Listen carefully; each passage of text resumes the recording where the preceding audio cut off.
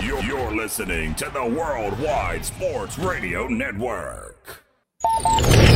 You're listening to the Big Guy Sports Radio Show. Your home for New York sports. Good evening, everybody, and how are you today? We are here live for the Big Guy Sports Presents Primetime Sports News in New York. Here on July 6, 2020, for the next 2 hours, we are with you. I am your host, Jim, along with my co-host, Mac. How are you today? I'm doing good there, big guy. Have been working since 4 o'clock this morning on a lot of stuff for the show, trying to get more people in, talking to some sponsors, looking up a lot of information. This is the start of my 3-day weekend that I have. I work 4 days a week, about double shifts every day, just to get my 3 days off so I can work another double shift here for the Big Guy Sports. So we got a lot of information we're going to cover today, which I'm excited about. We got a huge guest coming up tomorrow that we'll talk about later. I mean, we got a lot of stuff. Busy as you. I mean, you are the busiest. But you got your 3 free days here. So it's not free though. I gotta put in the time for the show, big guy. You know, we gotta get this going right, baby. Absolutely. We never stop. Just let me touch base, let everyone know really quick before we get started. If you're hoping to listen in on the Worldwide Sports Network app, there seems to be some technical difficulties on that end, as it is still seems to be down. So, we're Facebook Live streaming today. If you want to follow the show, you can like us on the Big Guy Sports at Instagram, Twitter, and Facebook. All of them at Big Guy Sports. And, we got some things in the hopper. Brand new website debuting Wednesday. Yeah, man. We're writing. We're going to get writers for articles. In fact, we got a lot of writers already, right? Debuting their stuff on Wednesday. I can't wait to read that stuff, man. We got some really talented people working for us over there. Absolutely. I found kick butt, I'll say, Nick's writer, who's pumping out some content. He's sending me, by the time I put the new website live on Wednesday, he's going to have filled the whole Knicks section up. Wow. You might have to get him on the air and let him be the Knicks insider. Alex is writing, the other Alexander's writing, 2 of the people watching right now. So we got a debut of our new website, taking it to another level. Yeah. We're always doing here and stuff like that. But on that note, if you're out there and you're listening and you have sports groups you can share our show to, please share it. Please share the link, share the video. Have them come on over, help us out. We're starting to get big guests. We're going to have a huge guest tomorrow, which we're going to talk about later. But share it, because the more people we get, watching the show, the more shares, the more likes, the more people come watch us, allows us to get in more media departments. We're already in the Yankees media department, which allows us to get bigger guests. So the more you help us push the show, the more we can get you the guys you want to listen to.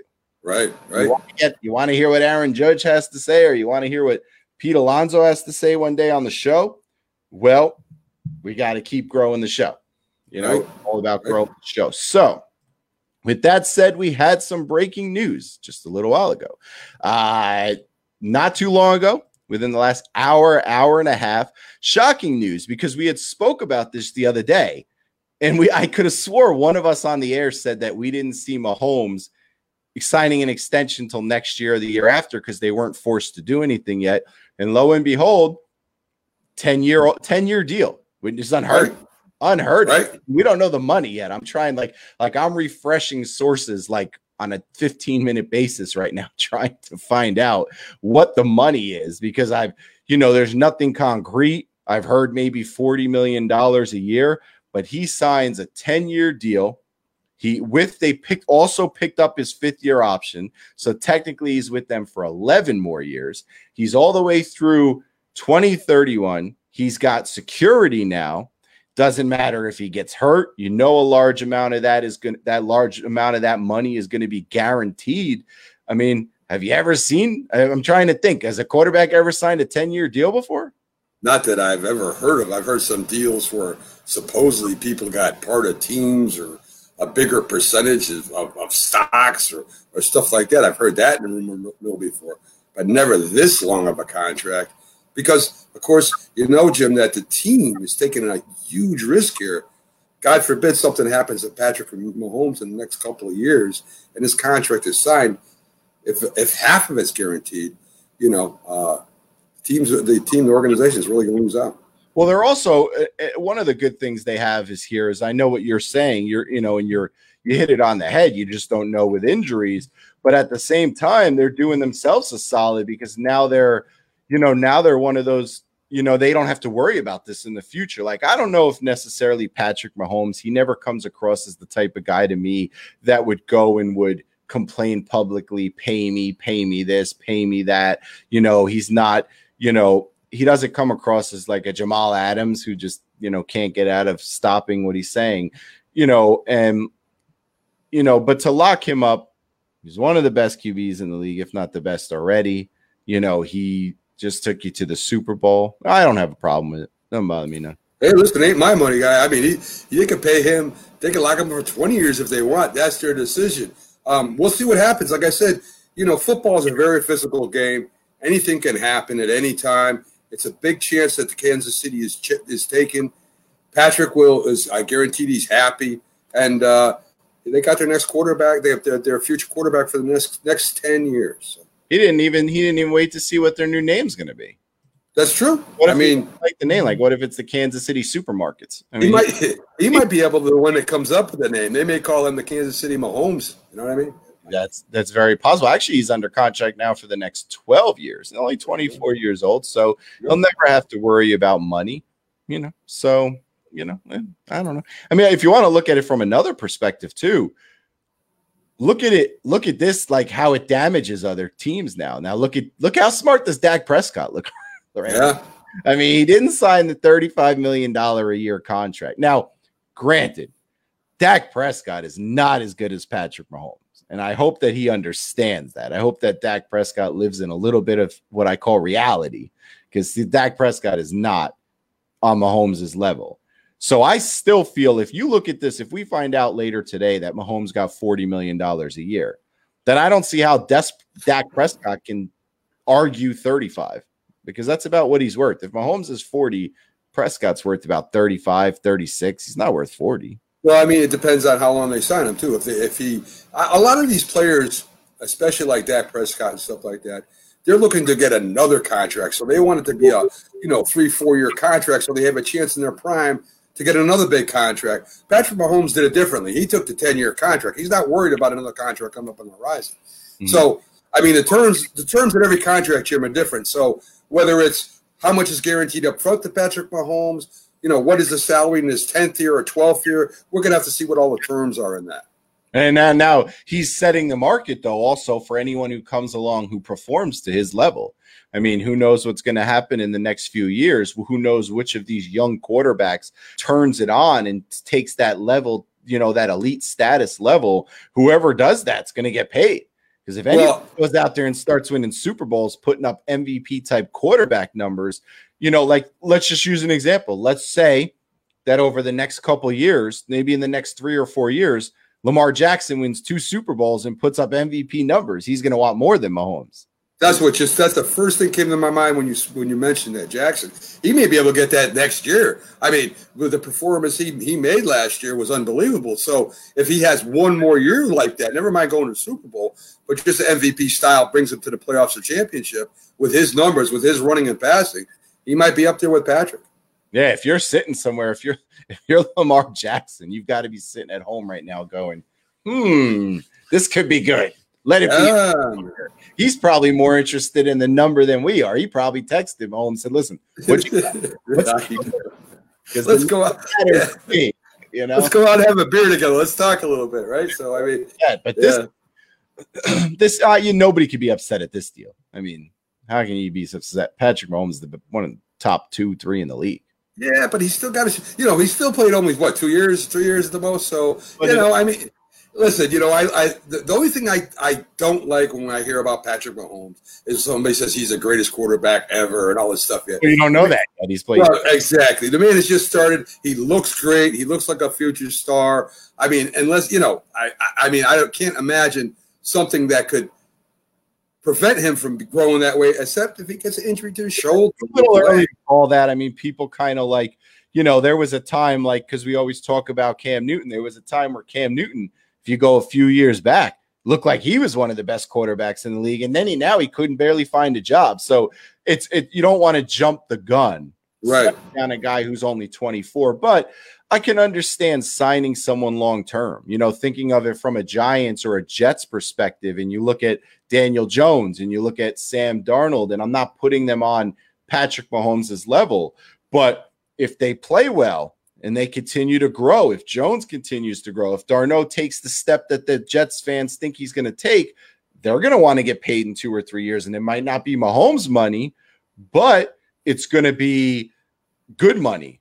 And, if you lock up someone early, you avoid the stress of having it play out in the media. Like, for example, it wouldn't hurt the Giants to lock up Barkley. And we're getting breaking news from Adam Schefter, according to Tyrone and Alexander. It's 10 years worth over $400 million. I'd love to know what the guaranteed is, guys. So if you see the guaranteed, because I'm on the air, I'll try to scroll through the internet. I knew it was going to be around $40 million a year, but I want to know how much of that's guaranteed.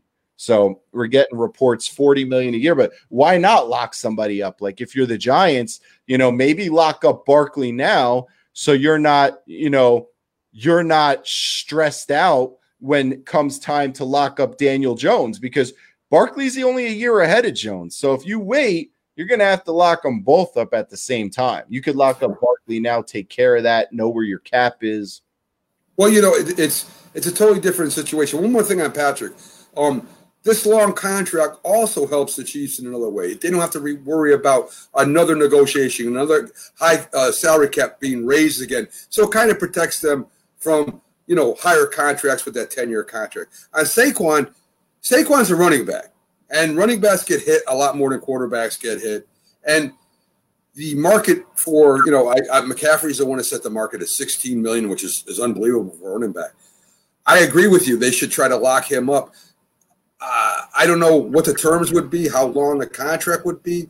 The average life expectancy in the NFL for running backs is about 3 years. So, I don't know how they're going to approach Saquon Barkley, because he is such a threat from anywhere on the field, carrying the ball, catching the ball. He's a playmaker. He's a game turnaround changer. So I'm not sure how they're going to approach that. I don't know if they're going to go – I guarantee you it's not going to be 10 years. I'll tell you that. Well, no. You're not going to give a running back 10 years. But another thing you want to factor in, too, with Mahomes is keep in mind that later down the line, that deal will change, because there will be a time. It always happens with all quarterbacks. It happened with Peyton. It happened with Brady. It happened with Eli. There always comes a time when you get about 5 or 6 years in that deal, and the team comes around and says, listen, can you take a little off that so we can fit some players under the cap so we can win? So it always, for football players, their main concern is, what are they getting up front? What's profit? Right. We don't have those numbers yet. I just took a look. So we're talking Mahomes. We're talking the deal. We're talking NFL. If you want to comment, you can comment on Facebook. If you want to call in, the lines are open, 732-716-2606. The number is on the screen. If you want to call in to talk football, we could get you. You can call in and ask a question, make a comment, just football for now. We'll get into other stuff later in the show.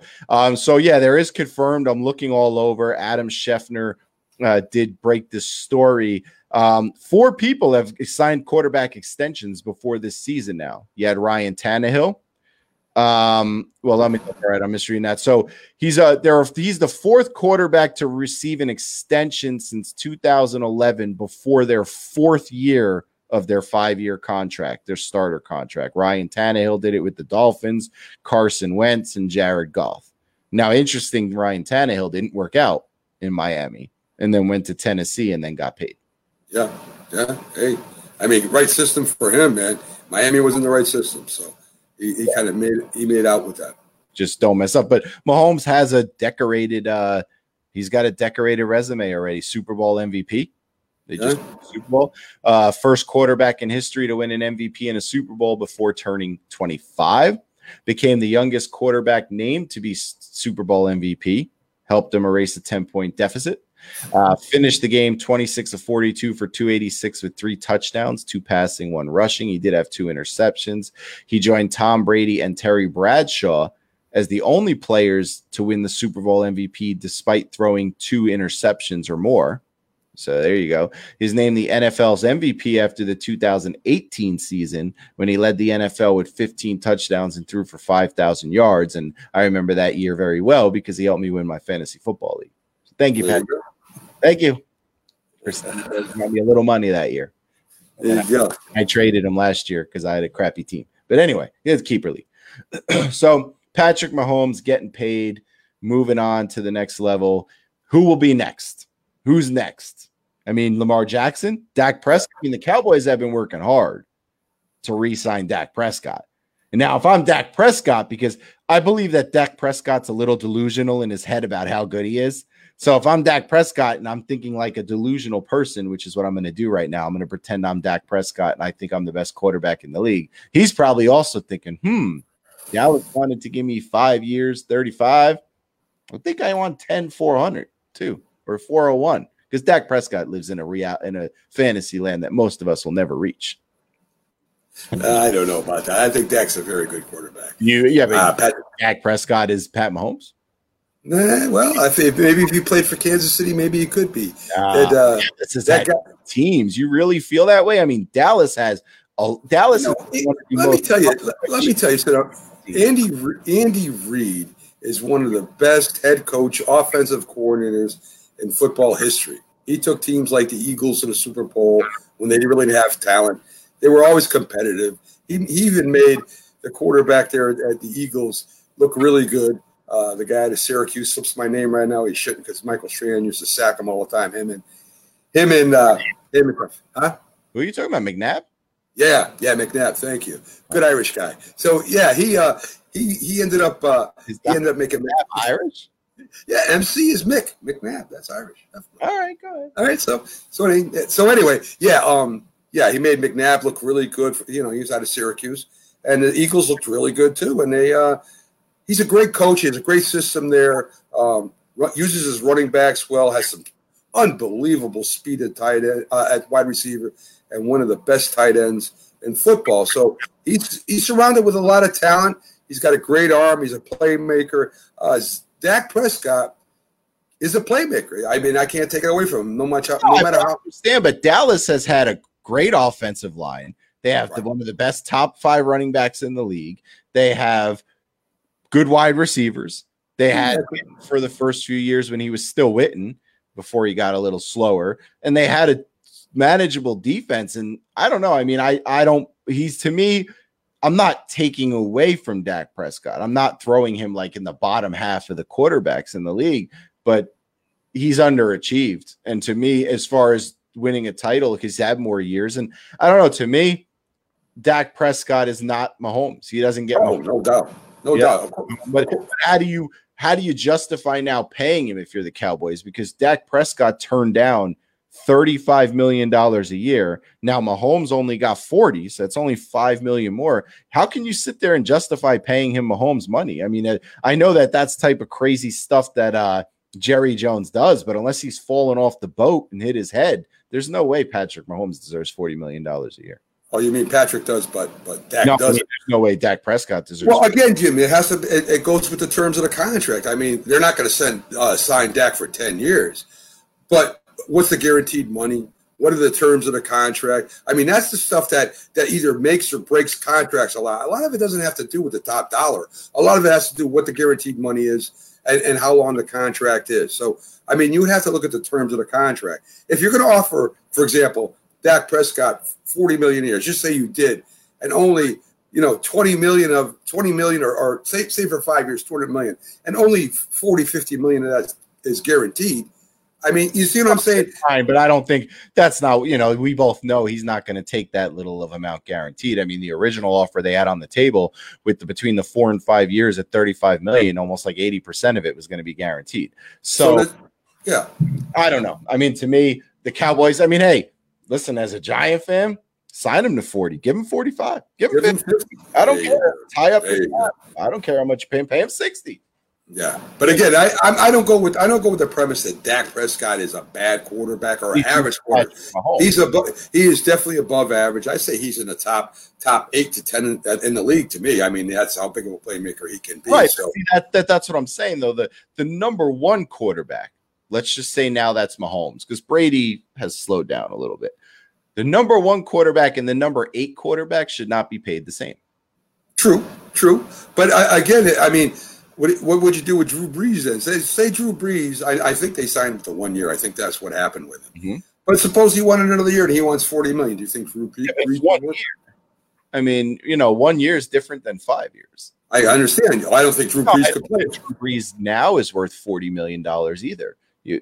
Drew, there was a time, wasn't there, that Drew Brees was the highest paid quarterback in the league? Yeah.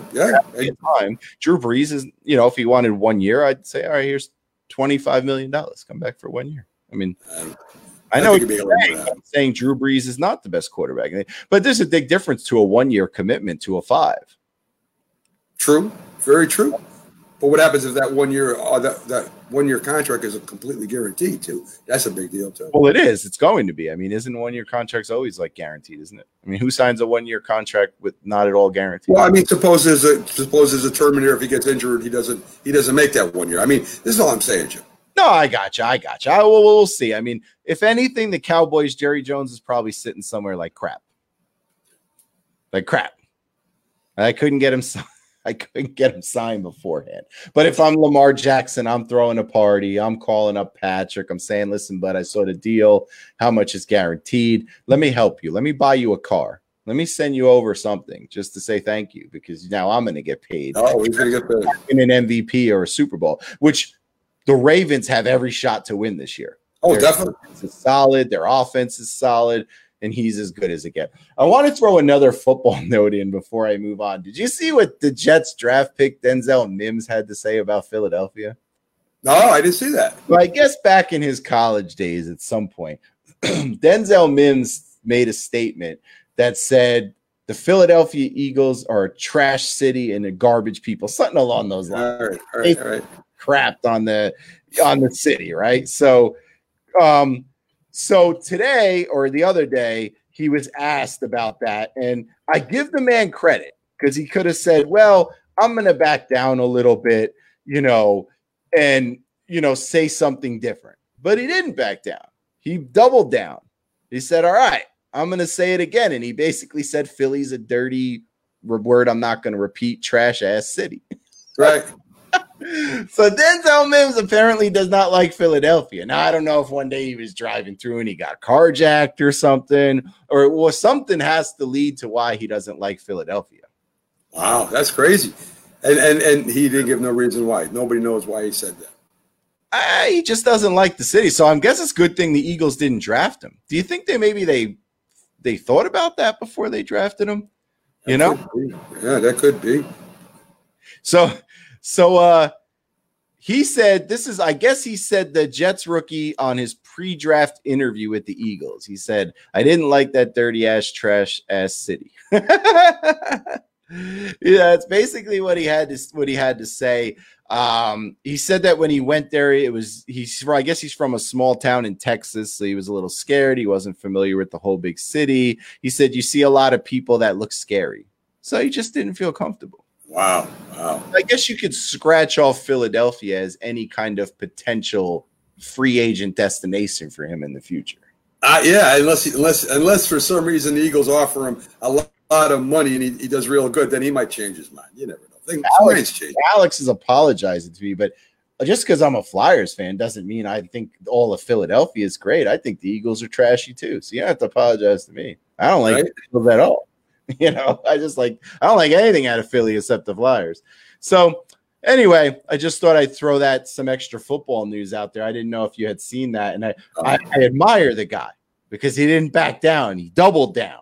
Yeah, he didn't try to repair his statement in any way. Yeah, he grabbed his chips and he said, double or nothing. There you go. I give him credit for that. That's too cool. So anyway, let's move on to a little baseball news, because there's even though I'm a Met fan, I try to wish well for the Yankees, and I'm going to be honest with you, I'm a little irked at this whole thing. If I was a Yankee fan, I would be irked. So, as everybody knows, Tanaka got hit by a line drive by Stanton. Right. Stanton can't stay on the field. Now he's trying to take people to the DL with him. Yes. Which I don't know. He's like, let me bring people with me. So anyway, So I watched the video, and the first thing that came to my mind was, why is the pitcher, you ain't that deep pitching wise? Because, you know, if you're top 5, anyone gets hurt, you're relying on rookies that you don't know what you're going to get. I don't care how highly touted they are.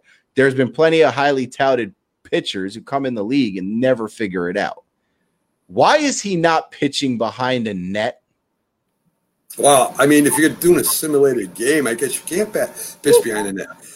But what bothers me, Jim, is why in this certain case is he even pitching simulation to some big hitters on the Yankees? Why don't they have them rookies pitching the simulation? Why not take a look at them? Why not have one of the, you know, the 6th starter in the rotation pitching simulation? If you want to give the batters a good look at Major League Baseball, you don't have to throw Tanaka out there.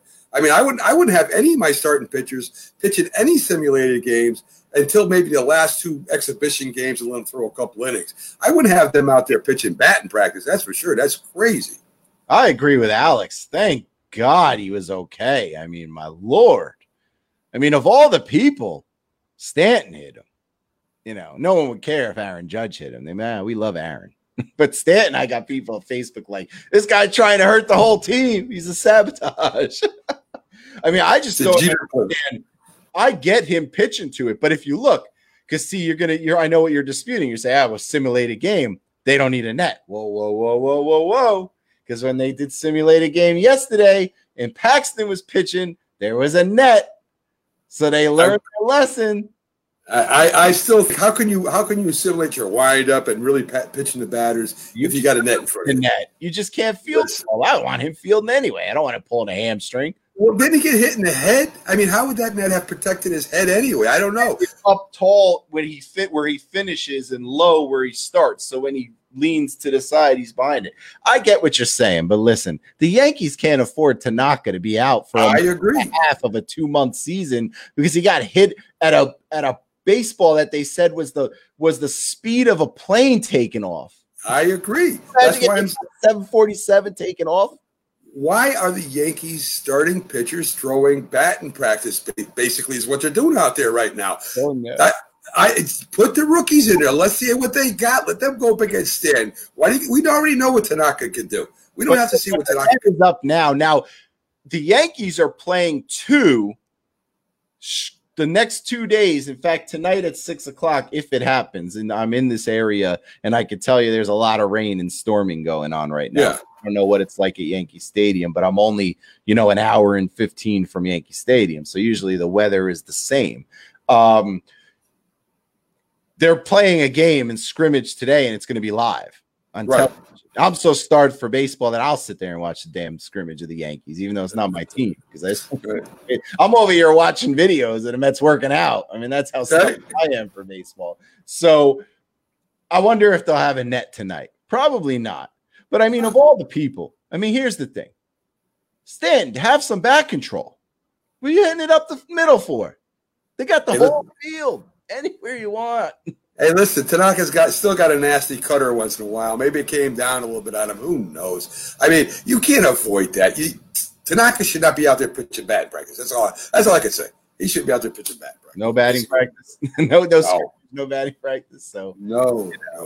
I mean, just the minute I saw it, I thought to myself, this is the last thing the Yankees need. Could you imagine if it was cold? If it was cold, I got hit in the head? Oh, Stanton, Facebook would be trading Stanton for 2 baseballs in a bat. Yes. I mean, are you kidding?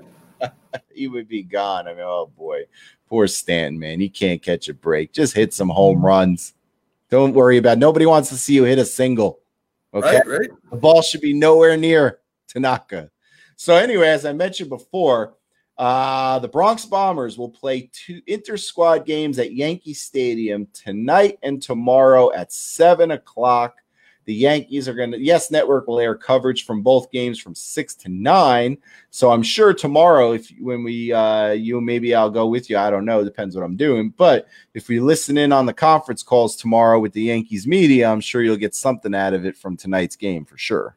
I would think so. If they have a conference call, I'm hoping they do. They've been sending us a lot of videos of the workouts and stuff like that.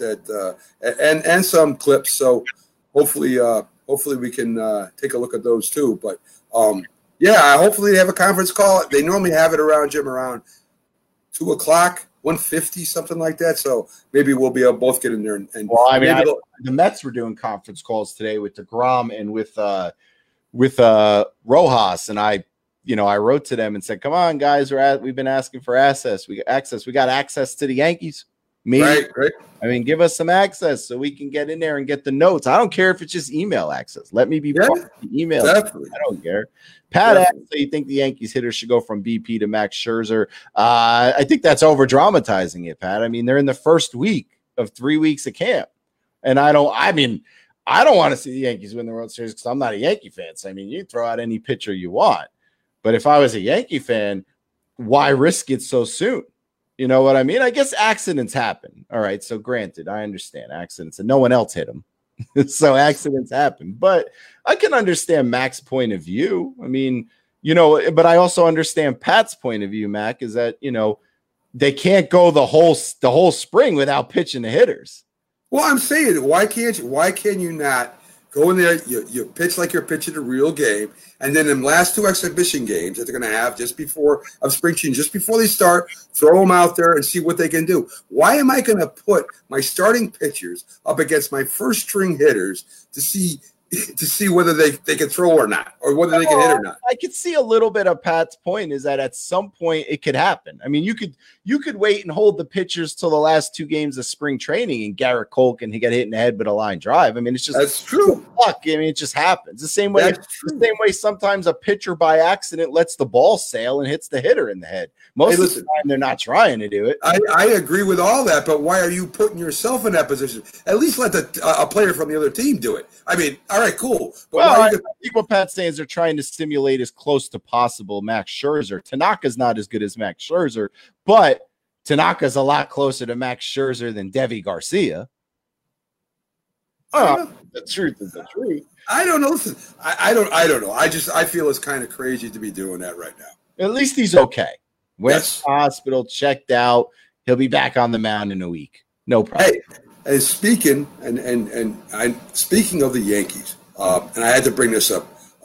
Many of you guys remember Willie Randolph played second base for us for years.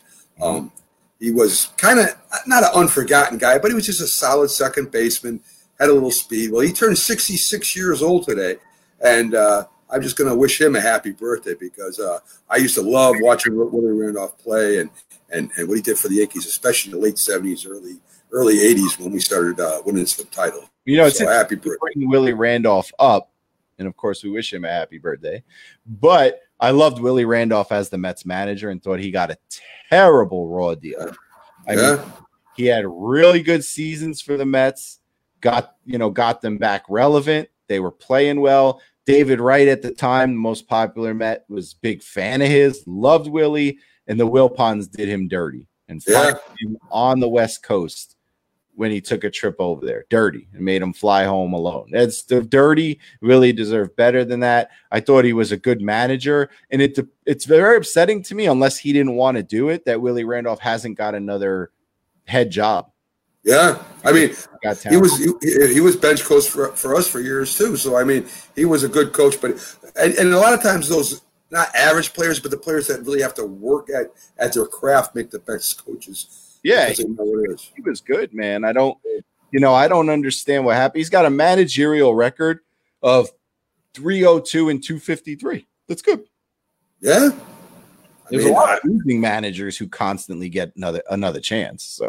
I mean, maybe he just got fed up because I know his heart was in New York. I know that for sure. I mean, look at this. Let me throw this at you, and you might be shocked. You might even be, flabbergasted at this. So he takes over the New York Mets. Okay, in 2015, he goes 83-79, improvement. Yeah. Right?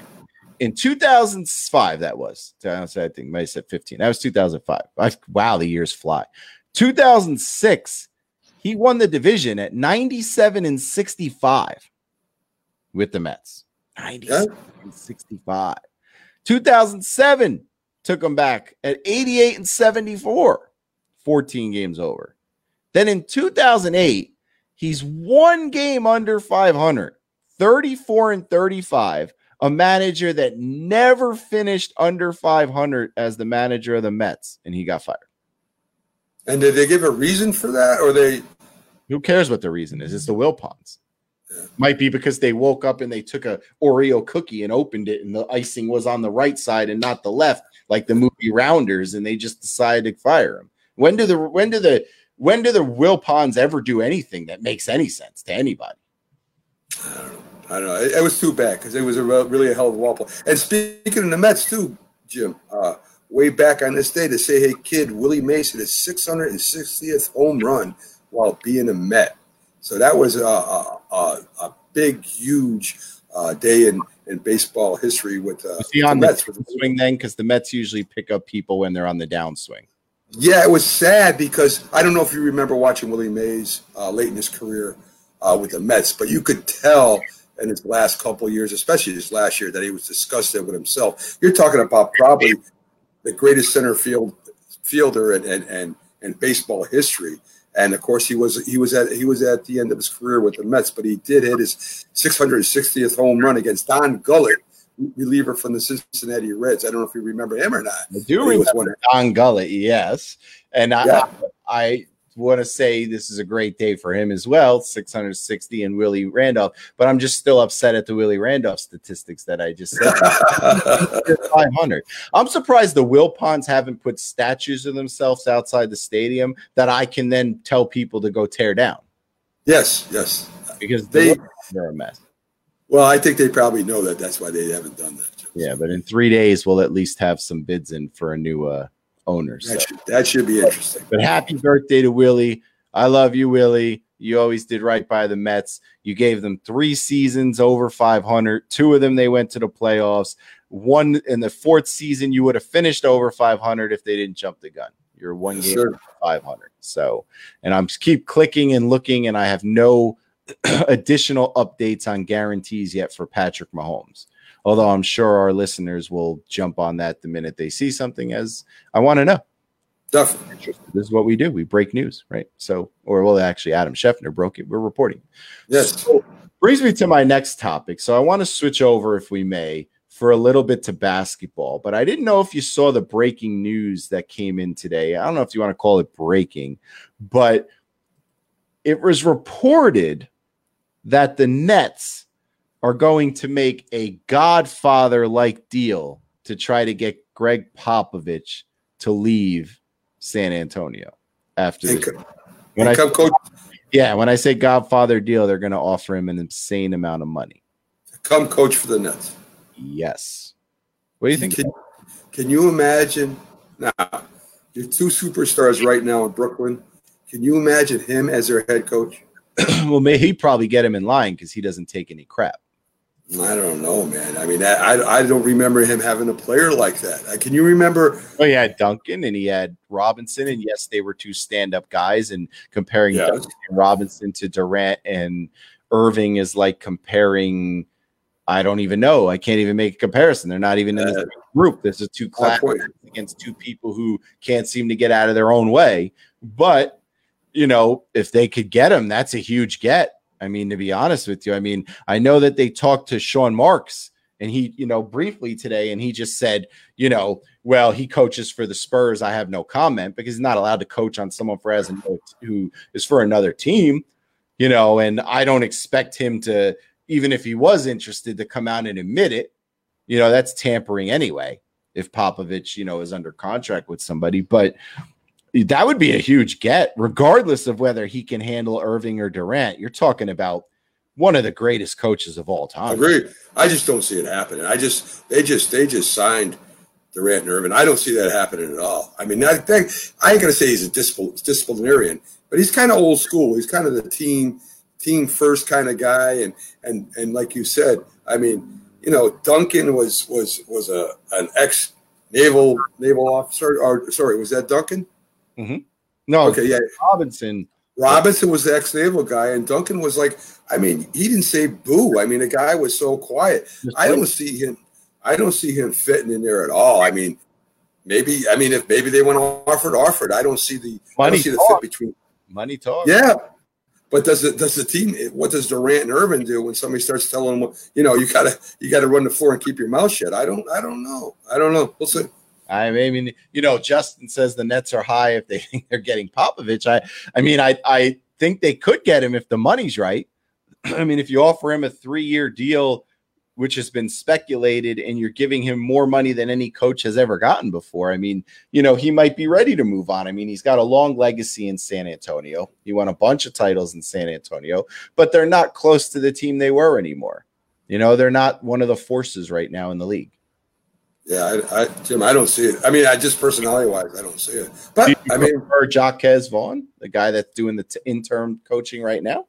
Yeah, I mean, I prefer the guy they had before him, Kenny Atkinson. But do you want him to just give it to Vaughn? I mean, Vaughn didn't really earn it. He just. I just don't. I don't see. I think they would need a newer coach to handle that group over there. I don't think somebody that old style coaching would work over there. I don't know. Maybe it would.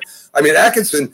I think that's a great thing they got rid of him. Maybe for the Knicks. Hopefully the Knicks pick him up. I like him a lot. Well, speaking of Kevin Durant, who I know is one of your favorites, I know how much you love Kevin Durant. So Sean Marks, the GM, and I sometimes when the Nets speak, I think to myself, there are worse franchises in New York than the Mets because the Nets are worse. The Nets are run worse.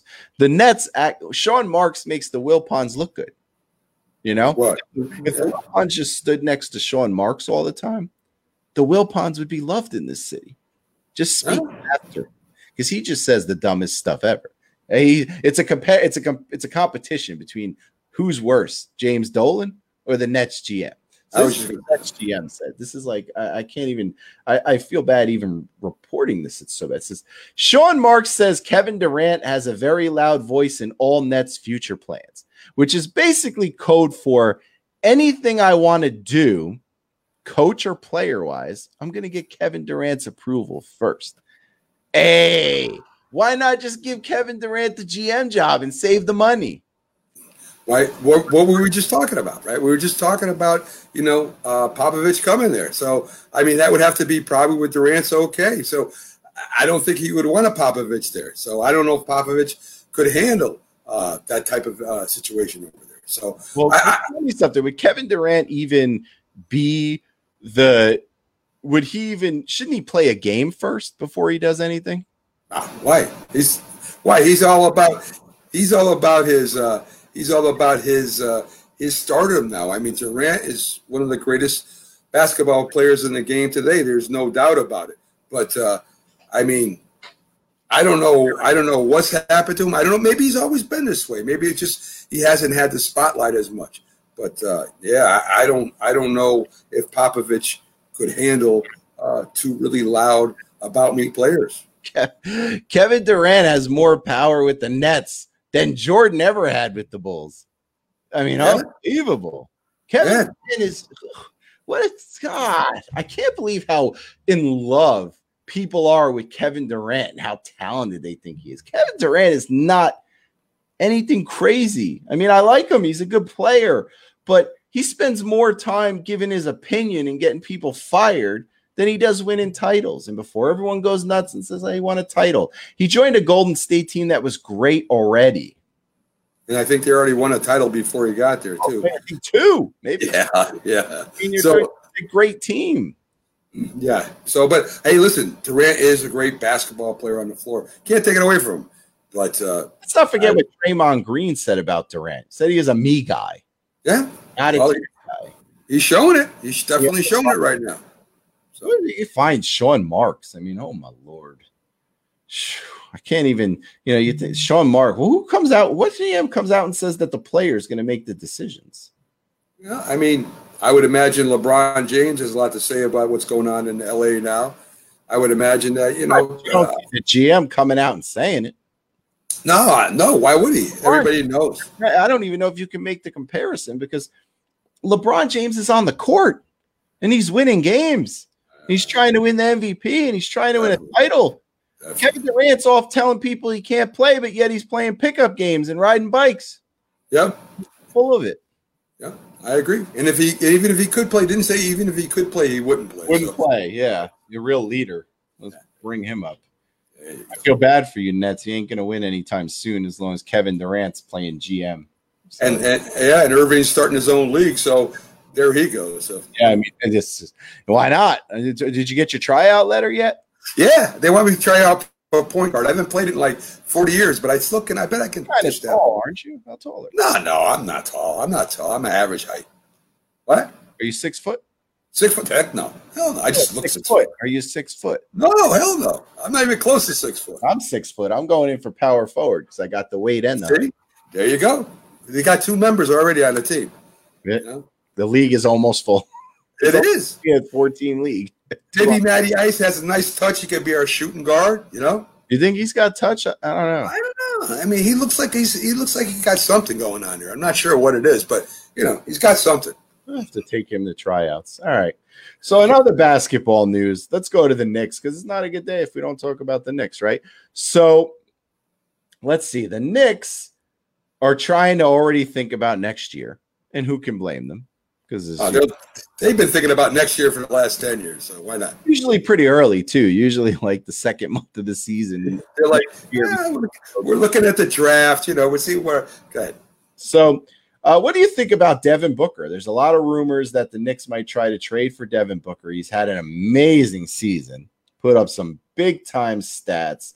They really need a guy like him. They don't have a lot of playmakers. He would be the guy coming in right away. He's your number one scoring option right off the bat. He has a relationship with Leon Rose because they're both Kentucky alumnus. Close relationship with the VP, William Wesley. I mean, what do you think about Devin Booker? I mean, you want to talk that's a scorer. If you can get a scorer right off the bat, that could be your guy. Well, I mean, I don't know how many wins that would add to the Knicks total, but you know, I mean, at least you start to build something solid, man. Now, we've talked about this at length and ad nauseum in some cases. Yeah, I mean, we've got to get a solid team, and we've got to be able to play together as a team. We definitely need a scorer, and why not? Why not trade for him? I mean, I don't see anything wrong with it. I mean, you need a scorer. You don't have any. He becomes your instant most points per game guy right off the bat. Yep. Go to in a clutch spot, and with people having to concentrate on guarding him, gives you some time to get the ball over to RJ Barrett, maybe free up some lanes for him to do some. Yeah.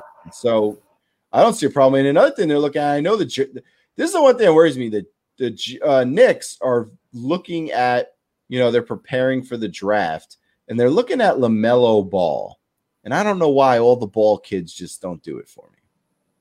Lonzo doesn't do it for me. His father's more nuts than Irving, talking about he's better than Jordan. I don't know. LaMelo Ball, you think one of the Ball kids can really be a superstar in this league? I mean, I don't see it. I mean, well, it depends on your opinion of a star. I mean, is he going to be is he going to be a Zion? Is he going to be, no, of course not. So, I mean, listen, if there's a place, I don't know. I really don't know how the Knicks draft anymore. I don't know how they draft anymore. I mean, I would imagine you would have some kind of strategy where you want to work, where you're going to build your team at. I don't even know if they do that anymore. Steven says they have flat and all about. Let me. You know what amazes me is that the last time the Knicks made the playoffs were 2013. Right, that's a long time ago. Sure is. Not make the playoffs since 2013, which means you had a lot of lottery picks, and you have the roster you have right now. Yeah, so much for tanking. It's management and coaching. It's that simple. You can't bring in managers that aren't going to bring in good coaches. You can't bring in vice president of operations that doesn't help the manager. The manager, it starts from the top and it works its way down. It affects the team and affects your decisions on who you draft, who you're scouting, who your coaches to put the team together. They have been unorganized for such a long time, and they haven't paid for it yet. You got people that are still going to Madison Square Garden. They're still selling out the Knicks games, even though they stink. And until that changes, until people start demanding, not us being upset and saying something, on air or in print, till people that, even the stars that go to these games, which is hurting us right now, stay home. Make the Knicks know that, hey, listen, either get something going or please don't sell the team. It's just amazing to me that 7 years of lottery picks and we're still in the lottery.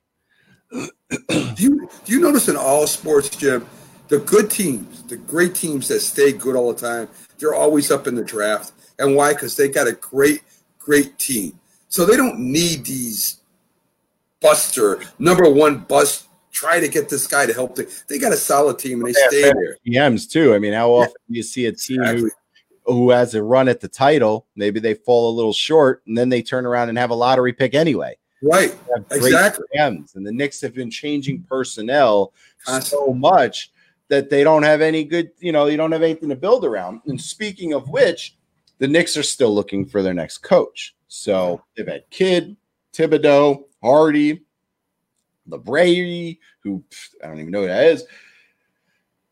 Patrick Ewing came out and gave Thibodeau his endorsement. Now, I don't know what kind of weight that carries with the Knicks. I saw a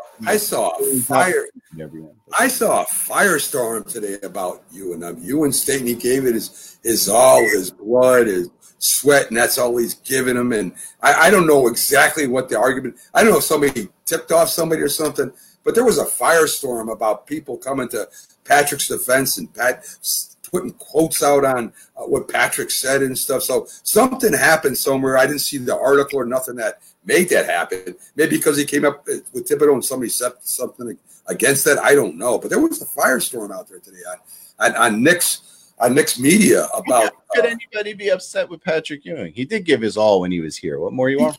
He carried the team. Really, he carried the team. Without Patrick Ewing, he would have had no playoffs with the Knicks. You ain't had a good team, if we're being honest, except for that 1 year with Carmelo. You ain't had a good team since Patrick left. I agree 100%. I mean, if it wasn't for that, I hate to bring it up again. If it wasn't for that finger roll.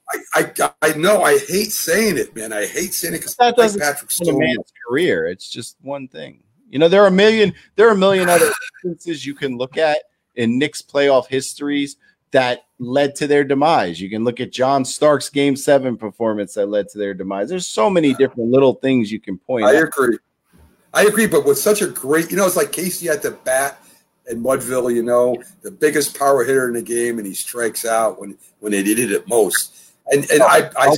No, you're talking. Yeah, I mean, everything's got its purpose, but Patrick gave his all. He carried the team. Centers to ever play the game. There was no number. You can't name a number two worthy that would be a number two on the Knicks when Patrick played. You had Oakley, who was a great rebounder. You had Starks, who either was on hot and on fire, or he could be cold as all outdoors. Their point guards were average to above average. I mean, they really had no other person that Patrick Ewing could say, give him the ball. He's going to score. We didn't have that. We didn't have a Scottie Pippen. No. We didn't have nothing like that. So, I mean, for the Knicks to go as far as they did to the finals and to play the Bulls like they did, that was, 70% Patrick Ewing. Absolutely. But what do you think his endorsement carries a lot of weight? James Dolan doesn't seem to really care much about his past players. Well, you saw what happened to Oakley. He just threw him out of the stadium forcibly with 8 guys. I mean, that's a former player that played his tail off for the Knicks. So, yeah, Dolan, that's like talking about the Wilpons. Well, Alex said that MSG is dedicating the whole week to Patrick Ewing. So maybe that's why there's so much stuff coming up right now. It's Patrick week in the NFL, in the NBA on MSG. I'm glad to say that. I don't know what's going to happen. I think it's got to be down to Thibodeau and Kidd, unless there's something we're not seeing here. I think Kidd would be a mistake if you're doing it solely for the purpose of hoping to get the guy from Milwaukee. Well, you never know with the Dolans. I don't know. I think they would pick somebody like Chris Fleming. He was assistant with the Nuggets. He was with the Nets and the Bulls. And in Germany, he led his club to four championships. Now, that sounds like a Dolan pick to me. You know what I'm saying? Sounds like an absolute Dolan pick. Or maybe Spurs assistant Will Hardy. Right. So I'm taking odds right now. This is like 50-1. I'm going with Chris Fleming as the choice of the New York Knicks head coach. That's my pick. Hire Chris Fleming as the coach. I will not talk about the Knicks on this show until Chris Fleming actually himself comes on. Okay, okay, that's cool. And I mean, it'll be popular in Germany if he gets hired. So, I mean, that's great. Get some extra viewers, maybe. Maybe, do you think The Rock is in the mood to coach? Like The Rock, like maybe take a break from acting, he can come coach the Knicks. Well, I mean, he could probably play GM pretty good for us. I mean, can't be worse. I mean, there you go. There you go.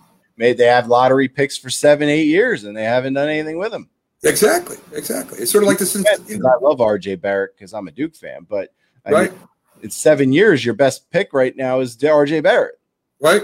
And not that RJ Barrett's a bad basketball player. It's just like where are all the other lottery pick guys? Exactly. Frank Ntilikina. I mean, come on. Frank, I love you, but what is Phil Jackson thinking? What is he thinking? He's thinking about all the money the Knicks gave him for doing nothing. That's what he's thinking. Best player we had went over to Dallas. That's right. It's great again. That's right. Why don't we just bring Carmelo back and let's let him hang out? Yeah, well, we could. I guess he would probably be the best. 6-year-old Chris Paul. That's a great. They could be the best players on the team right now. Him and absolutely. I mean, things are just they're bad. They're bad for both local teams. I know the Nets fans are excited because they're going to the playoffs possibly, but let's face it, are the Nets going to win the title without Durant, Irving, and possibly no Dinwiddie? No. No Dinwiddie? No. Not if he sits out. Nope. They're in the first round. But don't worry, because no matter who they hire, it'll have Kevin Durant's stamp of approval. That's right. Maybe he should just be player coach like Bill Russell was. Right? Bill Russell was player coach for. Did he player coach and GM at the same time? Why not? I mean, if you're that good, you could, I guess, right? I mean, he could be the player, the coach. He could make the decisions, and you got, you're paying the player to be three different things. I mean, you should save a little money that way, because I would think you don't give him full price coaching and GM duties, because he's got to have an assistant up there that he can call. He's not doing the whole thing himself. Yeah, hey, listen. Bill Russell did it, and he won a few championships when he playing with the Celtics, and who knows? I mean, well. Anyway, on basketball, and one closing comment from Alex. He says, speaking of the Spurs, why not hire Becky Hammon? That'd be a huge jump to make a woman head coach. I mean, I get a lot of press. I tell you that. Yeah. Got a lot of press. She's been an assistant. I mean, I'd assume they made her assistant so one day she could coach. I have no problem with Becky Hammon. Bring her on down. I mean, why not? How bad could she possibly be? She'd probably do a great job. I mean, can't be worse than the guys we got now. I mean, right? I mean, I don't know. I mean, listen. She came in as a coach. I think last year the coach that was our coach last year did a decent job at the end. I don't know. I thought he did okay. All right. Well, just so you know, I just want to throw this in back on, because we've been following the breaking news story of Patrick Mahomes. Patrick Mahomes' contract over the next 12 years basically comes out to $427.6 million, which makes him the largest contract in American professional sports, just eking out Mike Trout, who currently has a 12-year, $426.5 million. So Mahomes, by $1 million, has the largest contract in American sports history. Well, I'm wondering, was that the goal? I mean, it might have been. I mean, it's so close. I mean, we're talking about $1 million. Did the agent there go in there and check all the sports, the contracts, and find out what the top one was, and was going to give him $1 more? And that's a big difference. There is one difference that you need to take note of. Mike Trout's 12 years, $426.5 million contract is fully guaranteed. So he's getting all $426.5 million. Patrick Mahomes' $427.5 or 0.6 is not fully guaranteed. Well, we don't know that yet. We pretty much know that. No, if Kansas City guaranteed $427 million in the sport of football, they need to have their head examined. They couldn't afford that. Because in football, you're one injury away from being done. So, them contracts go up and down, as we talked about before. But I'm sure that came up. Like, let me get $1 million more than my man. I would think so. I got respect for Mike Trout because he decided to re-sign and finish his career with the team that drafted him when he could have easily played 2 more years and any team in the league would have wanted him. Could have went to the Dodgers, could have the Yankees, could came anywhere. $426 million is nothing to sneeze at. Though. No, but anyone would have paid him that. The Yankees would have paid him that. The Dodgers would have paid him that. He stayed loyal. And that you don't see in sports all the time. So I'm going to be loyal to the team that drafted me. Even though that's good. That's good. I understand. You gotta have respect for that. You never see that in sports. Ever. You know you're thinking to yourself, well, he only did it because of the money. No, that's not true because you're going to tell me that Mike Trout at age 29 wouldn't have got the same offer from the Yankees or the Dodgers? Or of course. At least pretty close. Right. I was trying to think of the modern day people that stuck with their team, for that long. Brady was one of them. Of course, he moved on. But yeah. I mean, you got to respect to somebody that wants. Bernie Williams, when he was a Yankee, almost left. Oh, a lot of people almost went to Boston. Yeah, a lot of people almost left. So I mean, so I'm saying he had loyalty. He didn't even get to the point to test the market. He just re-signed. Well, Derek Jeter, there's one. There you go. Derek Jeter almost was gone too. I'm just saying he didn't want to. No, Derek Jeter didn't want to be. He stuck with the team the whole year, the whole time through. So yeah. But I have a lot of respect for Trout. So yeah, definitely as a player. So we got to get to hockey news, but let me just say, you're listening to the Big Guy Sports Radio Network, covering all your New York sports. We are live Monday, Tuesday, 4 to 6, Wednesday, 5 to 7, Saturday and Sunday, 8:30 to 10:30 a.m. You can find us on Twitter, Instagram, and Facebook at the Big Guy Sports. Also on LinkedIn, if you want to, share your professional profile with us, you can do that too. Before you hit to hockey, Jim. I was looking at something. I think you sent me something on Alex Klein, the scout for the Knicks. Yeah, talk about him, and then I was thinking about saving it for another day. He's a young guy working for the Knicks who graduated in top of his class and doing a lot of things, and probably the best guy to ever run the team. And then I saw that he can't buy the team, and it saddened me. So, well, yeah, definitely. We'll talk about him again because it is pretty interesting.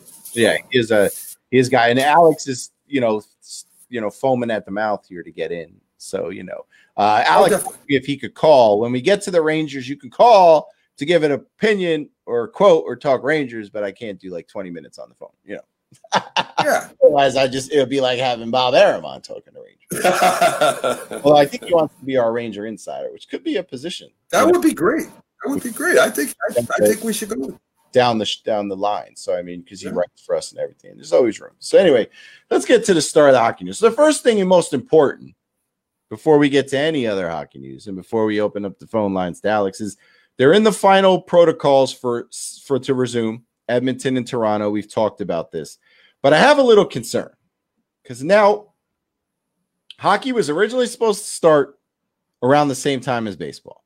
Now they're talking about dropping the puck on the 1st of August because now a couple of the camps have closed because of coronavirus. Every time you start closing camps and people are not working out, or you risk pushing the date. And the more you risk pushing the date, the more you risk not playing at all. You know what I mean? And you got to ask yourself, if hockey, and I think I said this yesterday, but if hockey, basketball, and baseball cannot get through 2 months of a season, if they cannot play 2 months of a season, how in the world do they ever expect to play a full season starting in October? It's a good question. Great question. I mean, you get what I'm getting at here? I'm basically saying if they don't get through this, if they cancel hockey, let's say they don't make it through the thing, and they cancel the NBA, you might as well just not play till late 2021 because you're not starting in October. Because if you can't keep people safe when you're minimal around, how are you going to keep them safe when they've got to travel all over the country? Well, they're not going to really travel all over the country. I mean, they're going to go to them 2 hub cities. Right, but if you can't keep the safe in the 2 hub cities, when you do a full schedule, you can't play in 2 hub cities. You're going to have people, you're going to drop the puck at 4 a.m.? Who the hell's going to watch that? That's true. And, Jim, back Again, what we talked about, I think a little bit last show, you're going to have more positives. It's going to happen. There's more tests out there available, especially to teams. And there's something else. We were locked down for such a long time, and the virus is still out there. And now we're all going back outside again. So guess what? The cases, the positive tests are going to go up again because we're all in our houses hiding from the virus. Right, but so you got to ask yourself, with the cases spiking everywhere, should we just call it a day? Well, wait, Jim. What? A lot of teams, for instance, the Yankees, they had 2 people that tested positive, but that was not at Yankee Stadium. That was before they went in. LeMay and Cessa. Yeah. Right, 2. That's it. But that was at home. So all these Yankees reported, and nobody has a virus according to what they have right now. Waiting for the next round of tests. Right, exactly. What I worry about with basketball and hockey, big time, is that you're keeping everybody together in one area. And when you do that, and you have no circulation, no air, nothing to prevent the virus from spreading, it's like a little bomb, a combustion bomb, where if the virus gets in there, it's going to hit everybody because there's nowhere to go. And that's the biggest thing that concerns me about playing in hubs or playing in Disneyland and stuff like that. That concerns me a lot. Well, just to give you, not to get off the subject, we are talking hockey, but breaking news, Alexander said that Adam Schefter's reporting $140 million guaranteed at a 450. So as we were just saying, Mike Trout, 426 guaranteed. Pat Mahomes, 140. He might have got paid $1 million more, but I'm willing to give a safe bet right now that he'll never earn what Trout earns on the contract, because they'll ask him to renegotiate it at some point. So we're talking 140. That's about a quarter. A quarter is guaranteed of what he was promised. All guaranteed. Exactly. So this contract, even though it's a big contract, isn't so big now, is it? Over 10 years. It's $140 million for 10 years. All right. So basically, they're paying him the first 3.5 years. So if he was to get injured, God forbid, or anything happen in the first 3.5 years, and they could get out of the rest, they only really paid him for 3.5 years for sure. Which is nice for 3.5 years, right? But anyway, we'll get you on that more tomorrow. So, interesting note about the hockey.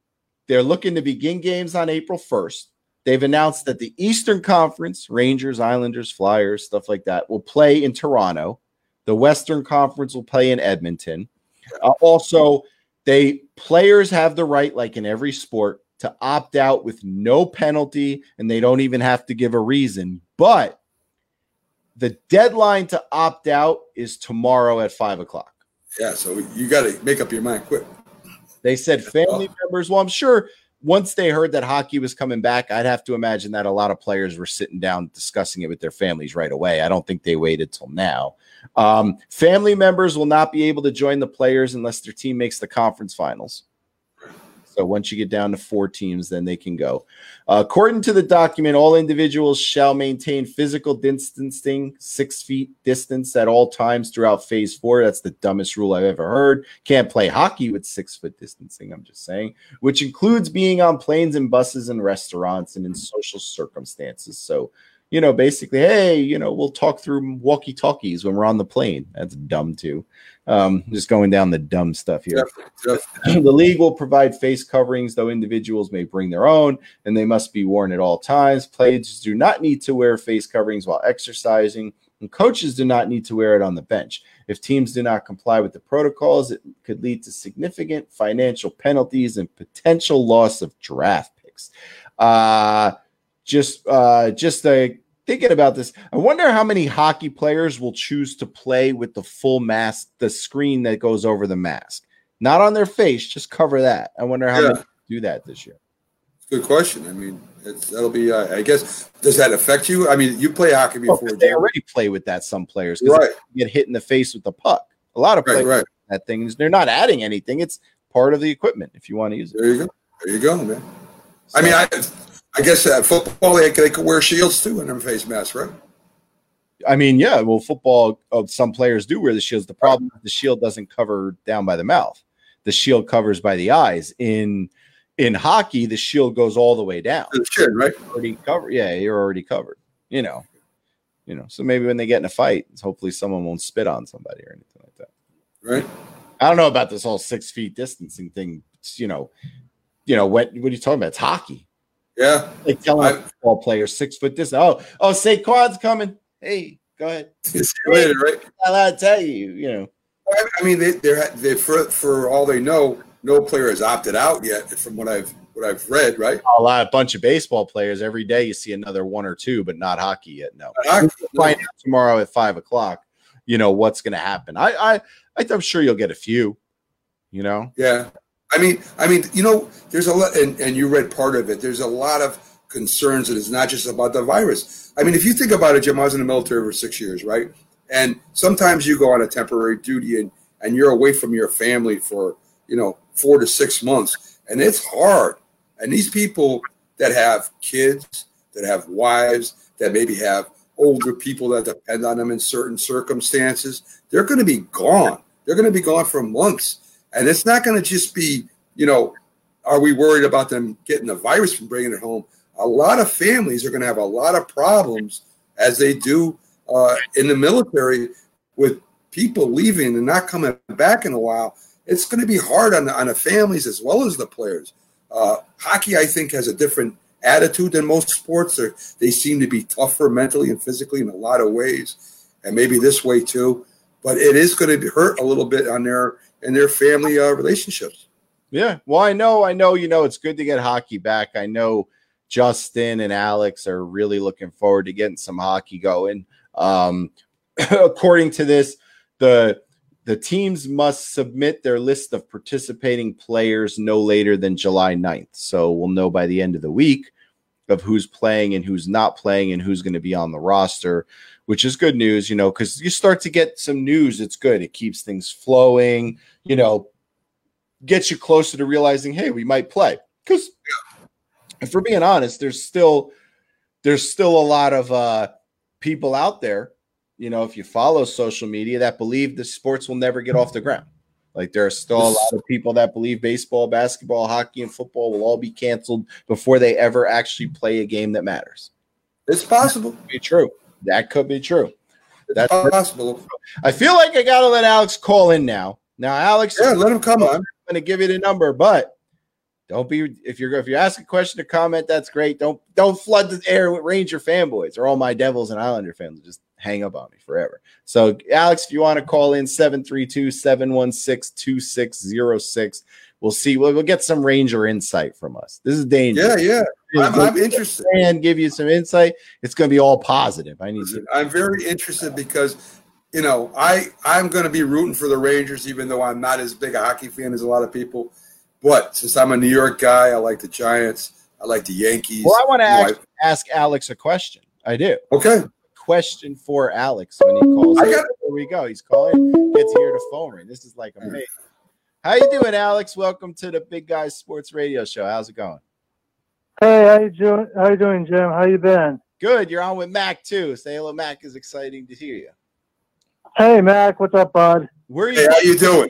What city? Scarsdale, New York, in Westchester County. Excellent. All right, so what do you got from us? Tell us some Ranger news, and then I do have a Ranger question for you. But what do you got? You got questions, comments? Lay it on us. Well, what I was going to say was, having followed the Rangers the last few days, first of all, I'm happy to hear the CBA is been signed tentatively. But I'm also, like you said, I'm still having my concerns of whether or not the season's going to get off the ground or this playoff tournament.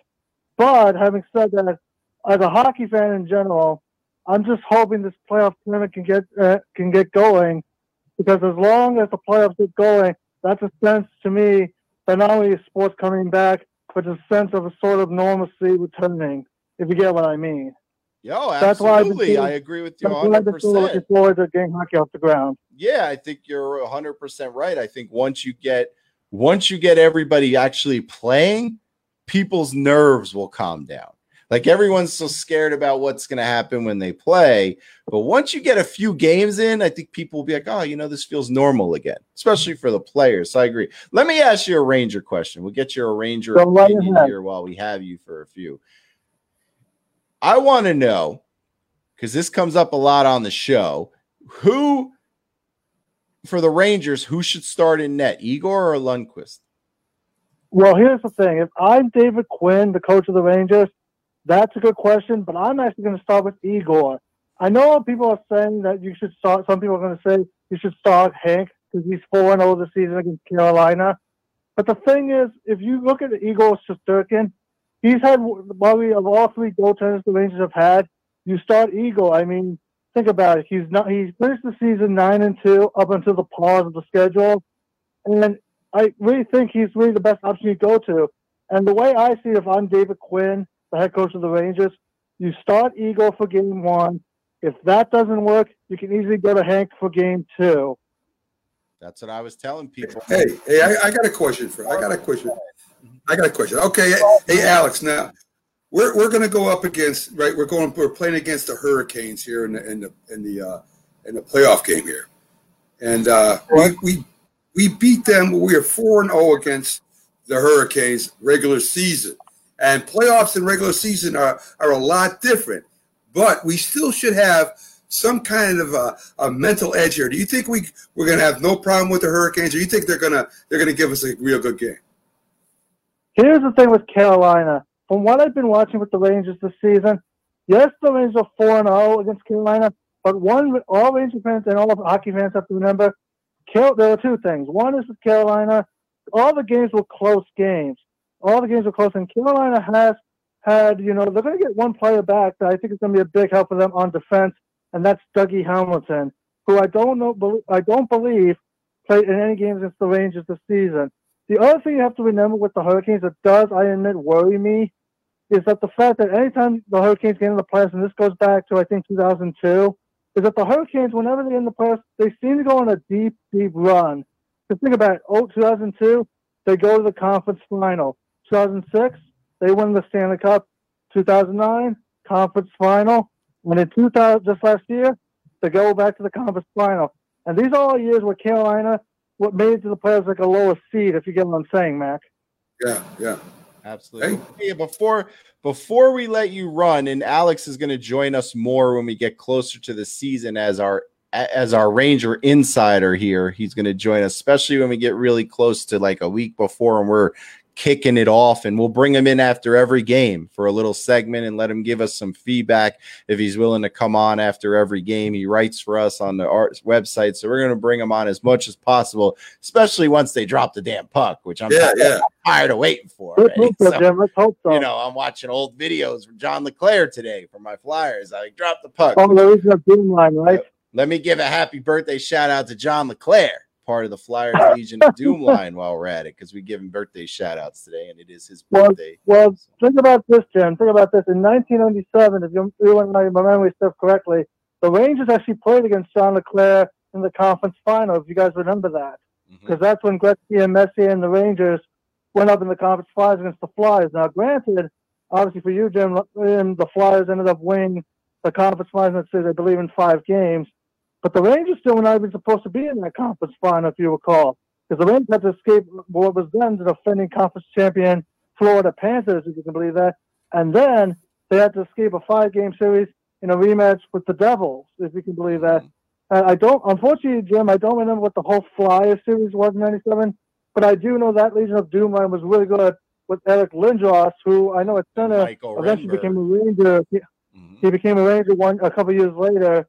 I know LeClair was a winger, but for whatever reason, I don't remember who the other winger was on the Flyers. Michael Renberg was the other lineman on the Legion of Doom. That's right, it was Renberg. For some reason, I keep thinking it's Mark Recchi for some reason. No, he came late. He was there. He came a little bit later. He was there still with Lindros, and we had Brindamore, and it brings back a lot of painful memories only because of the fact that the Flyers had the talent to win the Cup and never did.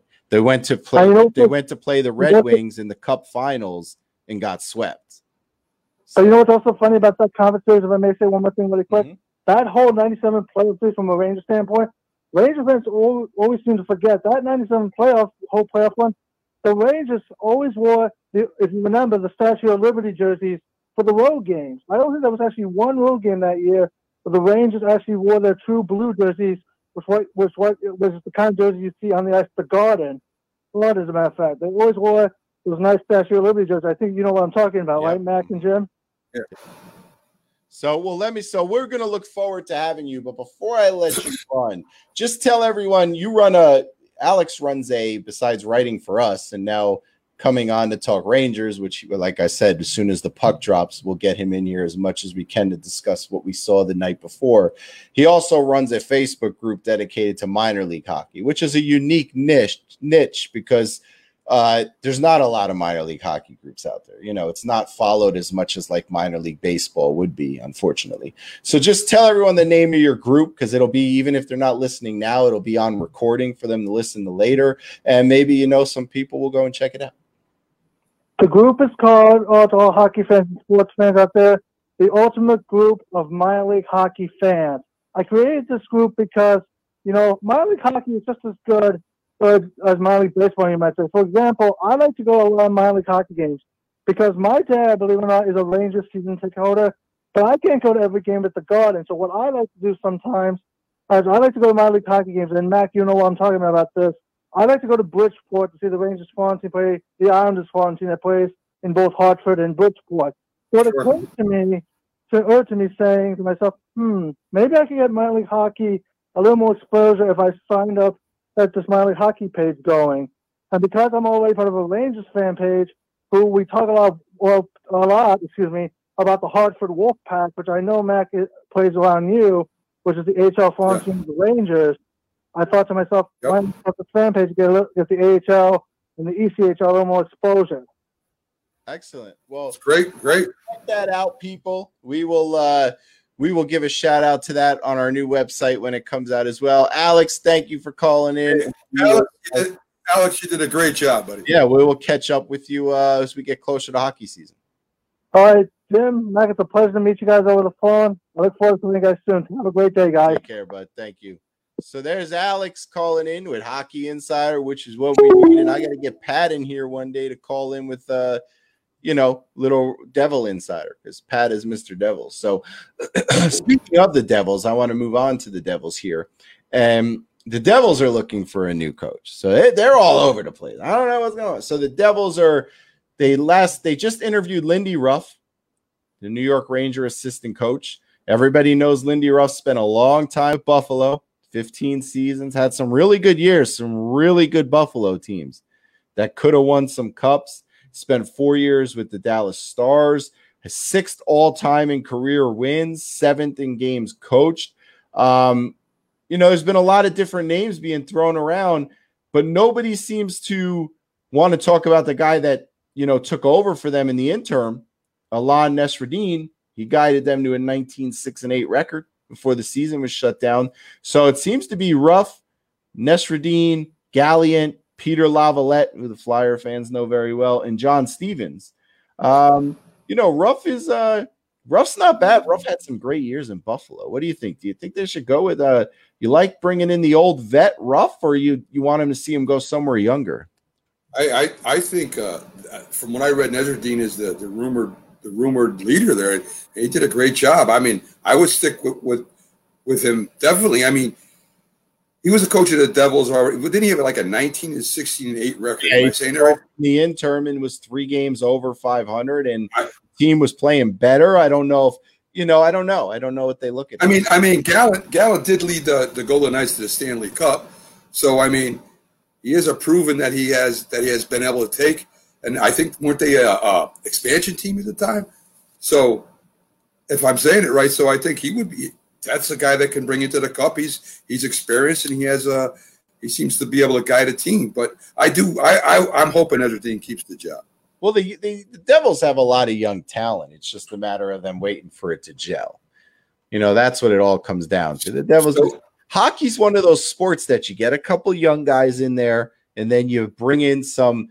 It's not like other sports where it's like, you bring in that one star and that's it. In hockey, it's like you bring in that one really good player and then a lot of role players, and then you get a couple really good young studs, and then you skyrocket. That's what makes hockey such a great sport, is that the teams, the way the teams are built, it's not like, like in NBA, you have like, let's get the Bosch and LeBron and Wade, and then they go and win multiple titles. In hockey, you can't really do that. You know what I mean? You're not going to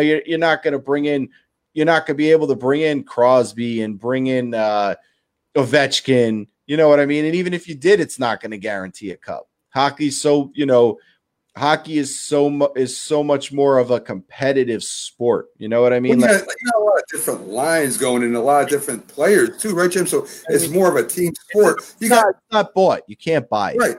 And your basketball team, you got mainly, if you got three great players out of the 10 with supporting roles, you can build a team. In hockey, you can't do that. In football, it's very difficult to do that. So, I mean, any big team sport like that is very hard to put together and gel together. And that's why I did look when I read about, Gallen taking the Las Vegas Knights to the Stanley Cup. I said, as an expansion team, it's some good coaching, man. Yeah, I mean, it's one of those things. I'm trying to get some I want to read off some numbers here for you because I know we like to touch base sometimes on the betting side of sports. So the favorite to win the cup is the Boston Bruins. They're plus 650. They're the favorite to win the cup. Tampa Bay is also plus 650. So if you want to call them equal, Colorado and Vegas are plus 800, 3 and 4. The Capitals are plus 900. And right there at number 6, give me my Flyers plus 1,000. See there? I tell you, they're in the mix. So then you got the Bruins. The Rangers are plus 4,300. So they're one of the bottom teams. The Islanders are plus 4,300. So they put them the same. About the same. Yeah. They put them at the bottom, so the same. Well, they're playing that one game playoff. Yeah, they weren't going to be in. Yeah. If Alexander mentioned, I know it's not hockey, just said that NBA is thinking about moving from Orlando going north. We'll have to look into that and talk tomorrow. I don't know where they're going to. Don't come to New York. I don't know where they're going to go. New York's as dirty as it gets right now. I mean, I don't know where else you're going to send them. But unless you send them to Buffalo or something. I don't even know where could you send them? Like where? I don't know. Where in the north do they have the same amount of courts as they have in the Orlando complex? And the facilities to hold a bubble. I don't know. I don't know whether the YMCA where there's like maybe the YMCA has 2 courts. I mean, I would have no idea how they would do that. I need to see some articles on that to find out, where they're going to send them. Justin's back. I think Justin left for like a half hour and came back just to tell me the Flyers are getting smoked. Justin, you missed Alex come on as a Ranger expert. We just did like 15 minutes on Rangers and you missed it. But yeah, he did a great job too, man. Yeah, he did. Great job. Florida hit 2,000 cases of COVID. Yeah, I mean, it's not for me. I'm not thinking of it from the COVID perspective. I'm thinking about who could host that many teams, because what made Orlando look good is that they were going to be able to play 3 or 4 games sometimes if they needed to at the same time. I mean, 2 games if they needed to at the same. I don't know where you would do that here. You're going to play in the middle of Brooklyn outside. I mean, the fans would mob that game. You would first have to find a building that I imagine you could find a building somewhere that could do something like that. But then you have to all the logistics of having people live there and house there and that is. I mean, Disney, that was the only choice, and that's the only one they didn't have a backup plan. They really didn't. So, I mean, one. No, I never heard of a backup. What was the backup plan? I never heard of one. There was never 2 places that they were working on. They were going to go, ESPN, Disney, or nothing. That's, I guess. I don't know.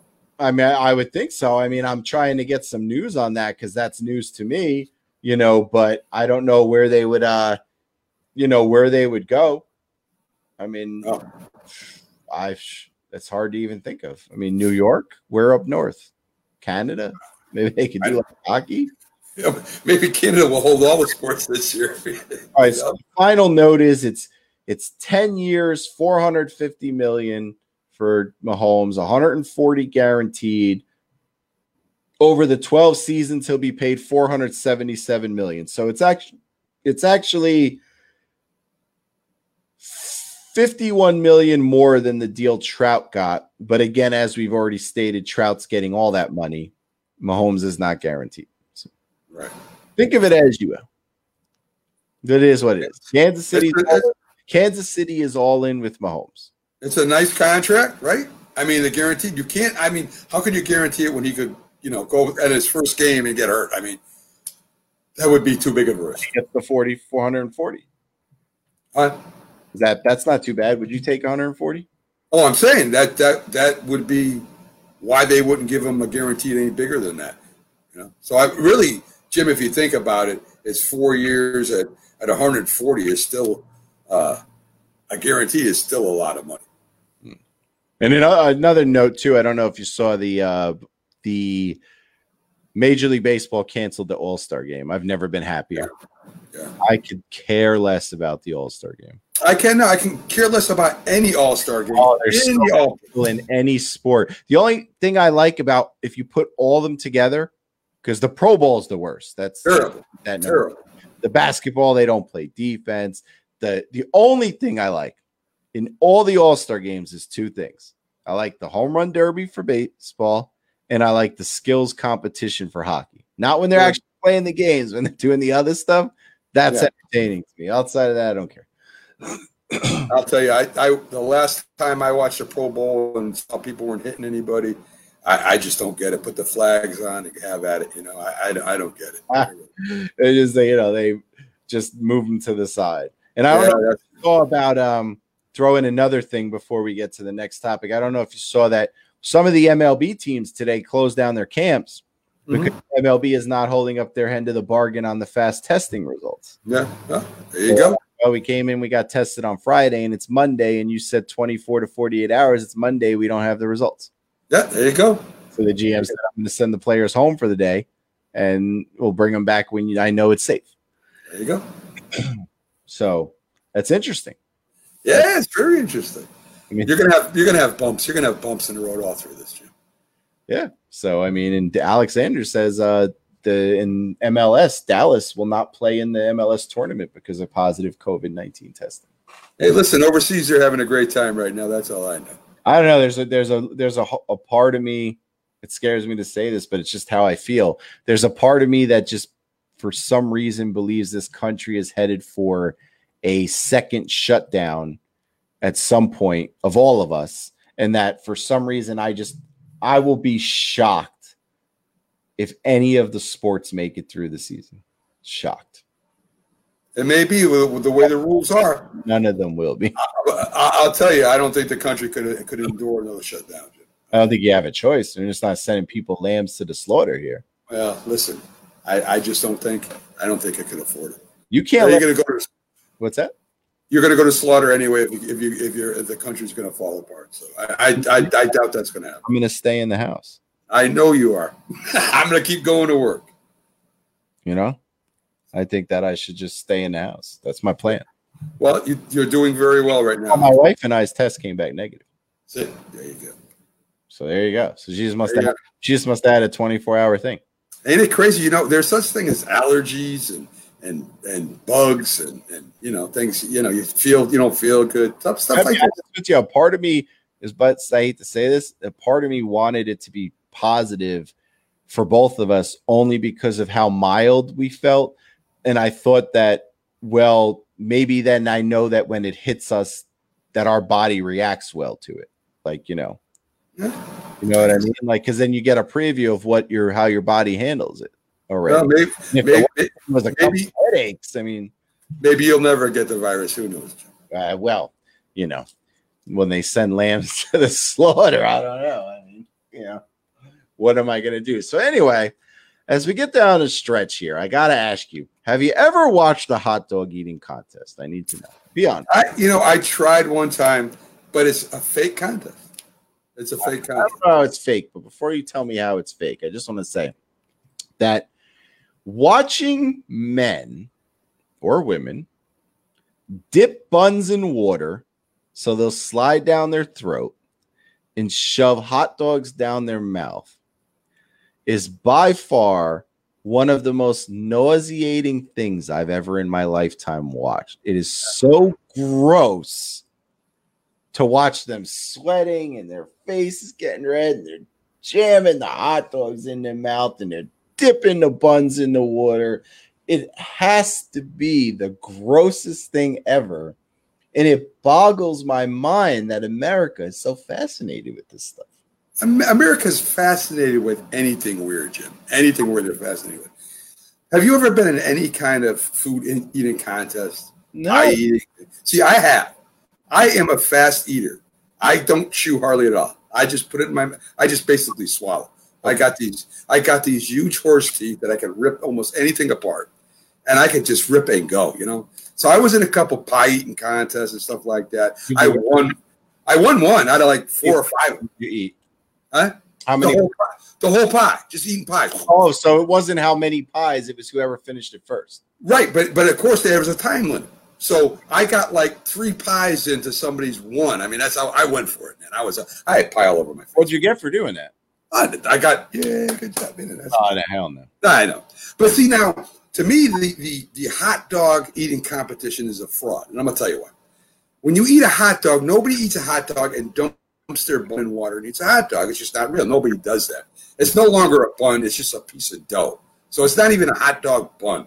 And every hot dog at least has one condiment on it. When you say, I mean, at least mustard or ketchup, something. I don't care what it is. I have time to put mustard on. Nobody eats a hot dog with no condiment on it, Jim. So the whole premise is wrong. If you want an official hot dog, you gotta put ketchup on it or mustard. It's got to be at least one. Sauerkraut. I mean, I would go for sauerkraut or chili to really make it good. Yeah, that's good for a lot. But yeah, I would do that. I mean, to make it official, though, you can't dump a bun in water. It is no longer a bun. So it's not really a hot dog bun anymore. So they have to take the whole hot dog with bun and all and eat it that way with one condiment for that to be an actual competition.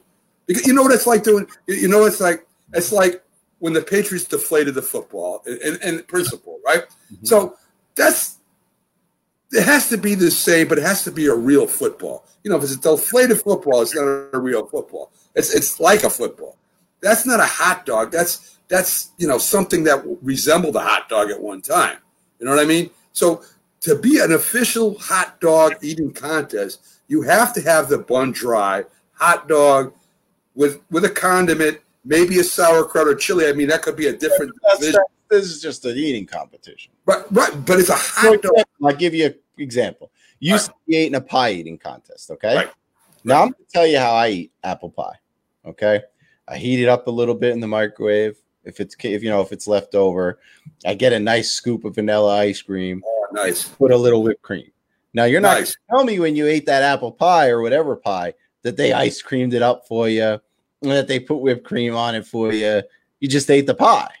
No, but it was official pie. It wasn't dunked in water. There was nothing done to make the pie different. Impressive that I don't know how a man, I don't care if he dips it in soda, I don't care how a man eats 75 hot dogs and buns or dough, because I can't eat 75 pieces of dough, 75 hot dogs and buns in 10 minutes. Oh, I agree. Listen, to stuff your mouth with anything, I don't care what it is, and swallow it for 75 of anything's impressive. But if we're going to have a competition, I think you should have an official competition.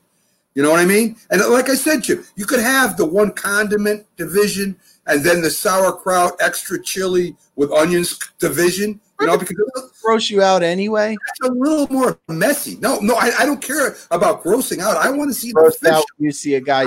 I want to see an official hot dog eating contest, not this dunk your bun in the coffee thing. I don't like that. That's not really. You should write a letter to Nathan's. I'm gonna tell him I want a real official hot dog eating contest. I mean, if you eat hamburgers, you don't put the burgers and soda, and you don't do all that stuff. Well, let me tell you here. So Joey Chestnut, 36 years old, has won 13 of the last 14 years. The competition. He set a new record: 75 hot dogs and buns in 10 minutes. Yeah. Okay. On the woman's side of things, Miki Sudo won the title, eating 48 and a half hot dogs and buns in 10 minutes to win her 7th straight title. You know, I'm not even going to touch that with a 10-foot pole. I'm not even touching that. Why not? I'm not commenting on that at all. Let me ask you a question. Right. Do you think, because I'm Joey Chestnut's out of your league, so we're gonna do that. Do you think you can beat the woman? On what? On eating blueberry pies, I could kick her butt. I'm telling you. Can you kick her butt? Can you eat more than 48 hot dogs and buns in 10 minutes? I could eat more if there was. I love hot dogs, Jim. If it was a regular hot dog eating contest. 10 minutes we're talking about. With the bun, no dunking the bun. You're not eating 48 hot dogs in 10 minutes. She couldn't eat 48 hot dogs in 10 minutes without dunking the bun. All right, let me take the bun out of it for a minute. All right, take the bun out. She ate 48 hot dogs in 10 minutes, and I don't know even without the bun. So she just grabbed the hot dog and ate it. You never eat 48 just straight hot dogs in 10 minutes. It depends on the price for it. What's the prize money? I want to know what it ain't what you got for eating pie. Like, what's the prize money? I know, but I was a kid. $1,000, isn't it? 10,000? I'm like, I don't know. Because if we're talking like $50,000, I'll go to training right now. You're gonna go train right now. I'll pretend I'm boxing again. I will go train right now. After we're done with this show, I will go out and I will personally stop at Nathan's Hot Dogs, buy 2 cases of hot dogs, and start training right now for next. Not enough. We got 20 cases. So Alex asked a good question. This is good stuff to talk about because honestly, if they cancel all sports, this is the kind of stuff we'll be talking about: pizza and hot dogs. Right. He says, "Which hot dog do you prefer, Nathan or Sabrett?" Well, let me clear a few things up because I spent a lot of time in New York City. So number one, all the hot dog stands around New York City sell Sabretts. They don't sell Nathan's. If you go to the dirty water dogs are Sabretts, and the dirty water dogs are the best. And the reason why they're so good is because they use the same water for 5 or 6 days. And say what you want to say, that gives it flavor. It is what it is. I mean, if you want, that's what makes them. That's why when you go to New York City, and I live close, I can be there in the half hour. I'll go. When you go to New York City, the reason that the Sabrett hot dog tastes better than the same Sabrett hot dog that you get in Connecticut or New Jersey is because that Sabrett sat in that water for 5 days. The water, it didn't sit in the water for 5 days. The water was there for 5 days before they changed it, which in Connecticut, they're cleaner. So they would have cleaned the water. Yes. So it's dirty water dog. It's always Sabrett. Let me tell you. With Sabrett. Let me tell you, there's nothing wrong with Nathan's, and Sabretts are good. I've had Sabretts. Nathan's too, but Sabretts are in a class of their own. My favorite is Groton Weagle. Who? Groton Weagle. Never. Groton Weagle. All these or something? A great hot dog, great sausage. They make them here in Connecticut, and they're great hot dogs. People in Connecticut love Groton Weagle hot dogs. Now, Alex wants to know which brand. Now, I would take Sabrett over Nathan's, and that's not me saying I don't like Nathan's, because I will tell you, I love Nathan's fries, like with the ridges in them. But when I go to the store and I buy hot dogs, I usually buy Ballparks only because even though I like Nathan's more, even though I like Sabrett more, Sabretts are not made for the grill, really. They're made for water. So if I'm going to hot dogs, I use Ballparks because they grill up nicely. And Nathan's doesn't sell their hot dogs over the counter. Not here anyway. I haven't seen them. I know they do packs, but I haven't seen them. So, but there's nothing better than a New York dirty dog. I mean, you want to talk about great food. And they don't overcharge you either. They still only charge you a couple dollars. It's only $2. Oh, yeah. Yeah, that's because everything else in the city is raised up. I go to the city tomorrow. I take my wife. We go sit down at a steak restaurant. I'm paying $85 for that steak. Well, listen, when I went to a Broadway show in February, do you know how much I paid for a slice of New York City pizza? It was like $5. Way too much. Way too much. Slice. Well, that's your fault. You should have prepared, Jim. No, I mean, I wasn't upset. I mean, I'm used to New York prices. I'm just simply telling you that, I love the city. Maybe not now because they got rid of the crime unit and everyone's shooting each other. But before that, I did. Well, one day I will make you. We get together. I'll make you my pizza. All right, my pizza is unbelievable. That won't cost you $5. I only charge you like $2.50. Like your pizza, as in making what I make house or where you work from scratch. I'll make it at the house from scratch, just as good as I do at the other work. Wow. So I'll make it a nice pizza. I have to figure out how far by car you live from me. How close are you to the casinos? Let's see. I'm probably out of New York. I'm at 2 hours at the most out of 2 hours out of the city. I'm halfway between about halfway between Springfield, Boston, and New York. So it takes me about 2 hours to get to either city. So I'm about. Or are you from the casinos though? About an hour something. Or you're like 5.5 from me. All right. So speaking of casinos, before we get to our last topic, some of the Atlantic City casinos opened. Now, not the one I frequent, the Borgata, because the governor decided to extend the not eating inside thing. So, which is basically code for not only can you not eat inside the Borgata, you'd have to take it outside, which is retarded. Right.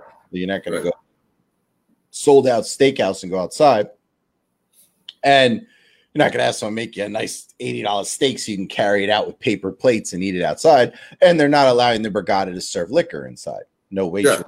So Borgata decided, well, we're not going to open until we can do it the right way because our customers have an expectation. And that's true. The reason I go to the Borgata and nowhere else is because they're a step above everybody else. Right. So anyway, so the Hard Rock opened and I saw some pictures and, you know, they got people at the craps table and stuff. They're wearing masks and they have plastic going around, you know, the shield now. And the people are throwing the dice and putting their chips under the plastic because the shield comes down to like where you just have enough room to put your hand in. So that's the new norm now. Right. And when you walk into the Hard Rock, you actually go through a thermal scan. And if you have a temperature, you're not allowed in. Right. I heard that. I heard they're tightening up on everything right now. And, you know, it's the way it's going to be for a while, Jim. It is. So tomorrow, we have our biggest guest to date. Right. Somehow, Matt convinced Bob Arum to come on. For those of you who don't know who Bob Arum is, probably means you never followed boxing ever. But Bob Arum is one of the biggest boxing promoters, if not the biggest boxing promoter in the world. He's the CEO and founder of Top Rank, the famous boxing promotion.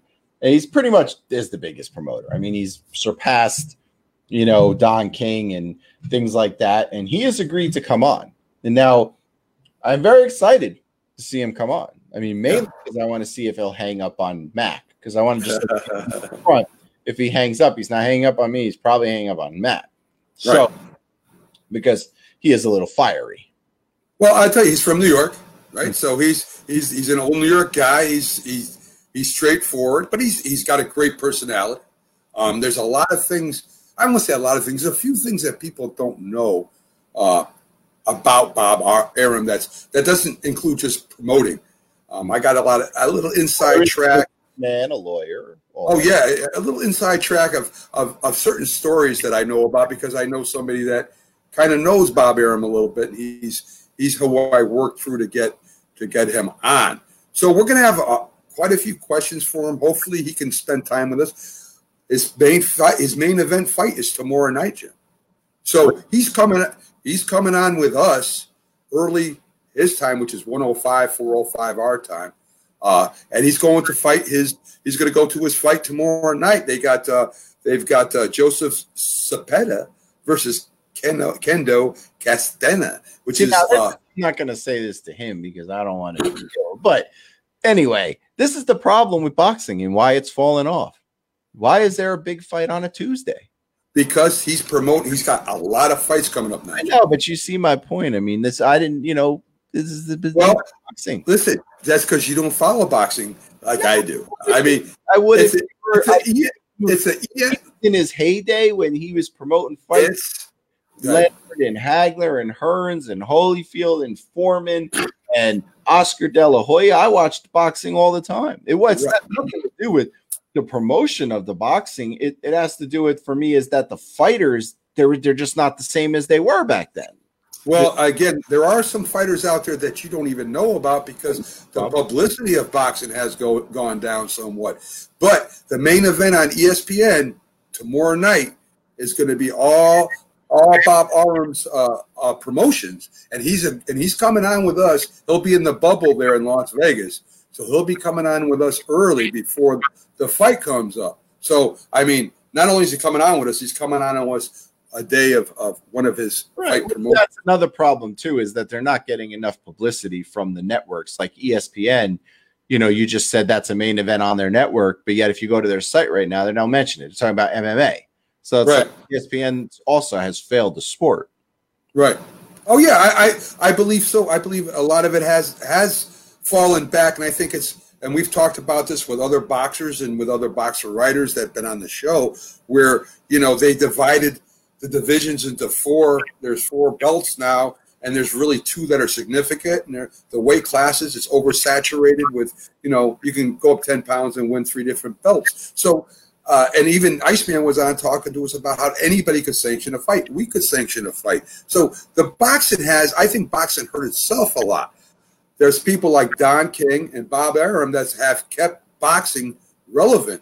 And we might even, I'm going to throw in a question to him tomorrow about Don King, which, so hopefully he doesn't get upset with me there. I won't. He won't get upset. I think he's a well-spoken man. I've seen him on a couple of interviews, and this is a big get for us. This is boxing royalty, Jim. I mean, absolutely. There are any shows that could get a guy like this, and they're like I said, you make relationships with promoting, and we have a lot of good people out there that we're friends with now, and we'll be getting bigger guests as we go along. Well, if anybody is trying to push boxing as much as possible, it's definitely you.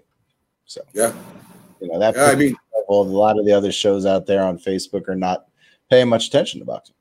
Well, you know something? What is a better sport, Jim? Honestly, what's a better sport than man versus man, skill on skill? You can't throw them down. You gotta just use your hands, and you go in there and you're fighting a man toe to toe for it used to be 15 rounds, for at least 10, 12 rounds, and heart, physicality, athleticism, skill. I mean, what better sport is there? I mean, I love football, but there's nothing like a person versus one person. You should ask me on Wednesday. Because I'll let you know how I really feel. Let me throw in one more thing now that we're down the stretch here. Did you notice that how like right now anything someone brings up that kind of looks like it goes against people, it gets changed? Right. Okay. Andrew McCutcheon decided to attack the Yankees today and say that their hair rules could take away from our individualism. Yeah. What do you think of that? I think it's, if you don't want to play for the Yankees, don't play for the Yankees. No, that's not an answer. Yeah, that is an answer. If you can't go, just like I don't know what you think about that. Do you think it's just like individualism? Just like Randy Johnson had to cut his hair, just like the wild man from Boston had to shave his beard. That is part of being a Yankee. That is if you want to play for the Yankees, that's part of playing for the Yankees. And when you come to the Yankees, you notice there's no names on the back of their jerseys like other teams. Listen, he said that it was an honor to play for them, and he felt honored, and he called the franchise great.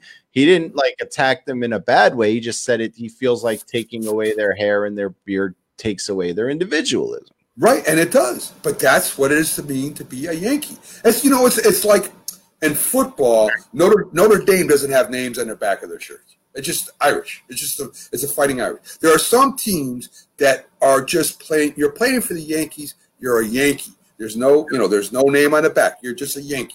That's how it is there. That has always been their culture. They're trying to keep it that culture. I think it's great. I think it promotes being a team. If you want to be an individual, there's plenty of jobs out there where you can express your individuality. Plenty of teams you can go to. If that's part of being a Yankee, you sign that contract. This is what it is. That's what it is. Some people chimed in. I didn't see it because it was on a different page under the Worldwide Sports Network. CJ said, "Let's go Rangers." Scarsdale in the house says, "Welcome to the WWSNR family." Thank you, CJ. We look forward to talking to you. We can only see your comments if you actually post them on the Big Guy Sports page. They don't come to our software through the Worldwide page. Christopher said, "What pisses me off about the Tanaka incident is that the Yankees were more pissed about the video than the fact of him getting hurt in his health." Right. Interesting point. I understand the Yankees is like a different level, and they expect everybody to, compare. And you make a good point. If you don't want to do it, don't sign there. So simple. You know what happens though? You know what happens is players say about, he's not the first player to complain about the Yankees. Exactly. But you know what? They seem to not really care much about their hair or their beard anymore when the Yankees cut that fat check that pays them more than everybody else. Then it's like, it's not a big deal anymore. Yes, exactly. Again, Jim, there are certain teams. The Mets, I don't know what their rules are about being a Met. I imagine that rule, but I would imagine there's something written in a contract about being a Met. I would imagine something. Not really. Well, all right, but these organizations are the Giants are very strict in football. The Cowboys have their own thing. There's certain organizations. I think comparable to the Yankees. I mean, I think that I don't think there's another team, and I maybe misquoted on this, but I don't think there's another team in professional sports that requires a certain haircut or a beard. Well, for example, when the kneeling down was happening in the NFL, what did Jerry Jones say? Anybody that kneels is gone. You don't play for the Cowboys. There you go. So there you go. I mean, this is what I'm saying. There are certain organizations ran a certain way. Now, I'm not comparing Yankees to the Cowboys because Yankees are a little bit older than the Cowboys, but there's certain organizations that are run certain ways, and that's tradition. Yeah, that's true. I wonder, I always wonder where Jerry Jones, where he feels about that now. Yeah, that's good. He hasn't said anything. Nobody's been able to get a quote. He's hiding on the boat in the middle of the water, probably. I don't think he can say that this year, but is he hiding? Is he hiding, or is he just remaining quiet? What's weird to me, though, to be honest with you, is a lot of people who back in the day said they don't agree with the kneeling and all that during the sports have been attacked, whether it's been Roger Goodell or other. Why are the Cowboys fans that believe in the BLM movement not attacking Jerry Jones for what he said? Like, why does he get a pass? Well, I don't. Jerry Jones seems to be like Jesus in this country, untouchable. He gets a pass on everything he does. I don't know. I don't know what the people in Texas and Dallas think of Jerry Jones. I mean, I've got a lot of problems with Jerry Jones, not just right. But does he always get the pass? Like he's Teflon Don. I don't know. Pass. I mean, nobody's taking him. Drew Brees makes an ignorant statement, and he gets vilified. Yeah. Jerry Jones came flat out of his own son and whoever does his statement said, "You kneel, you don't play here." And this is back in the Kaepernick thing, and nobody's brought it up. Jerry's just chilling. So. Well, maybe he's smart, man. Maybe just being smart, not opening his mouth. Maybe that's the best course of action. But you've seen how many things have been brought up about what people have said in the past now to come back to haunt them today. Yeah. I mean, we're not even the Cowboys players. Like all these athletes have been coming out saying, "I'm not going to play for this team till this guy apologizes." We had college athletes mad because a guy his coach wore a shirt for a news station. Didn't even say anything, just the name of the news shirt. I won't play unless they do something about it. But I don't see any Cowboys coming up. You know why? Because at the end of the day, no matter what your cause is, you could be bought. And they were bought. And that's the problem. I got my money from the Cowboys. I didn't see any Cowboys players come out and say, "I'm not playing for Dallas until they allow us to kneel." I haven't said anything to that. You got a point, man. You got a point. Bottom dollar, if Malcolm Jenkins was playing there, he would have said it. Yeah, him or Richard Sherman. Malcolm Jenkins, I don't always see eye to eye what he says, but I tell you what, I respect Malcolm Jenkins because he sticks to his guns. Yeah. At the end of the day, he sticks to his guns. That's he stands up for what he believes in. Doesn't care about it. But we're done. We got down the stretch. We'll be back tomorrow with Bob Arum. You guys have a good night. Enjoy Down to the Wire, which I believe is coming up next. And have a good time. We appreciate all your feedback. Alex, you did a great job, and we will see you guys. You're listening to the Worldwide Sports Radio Network.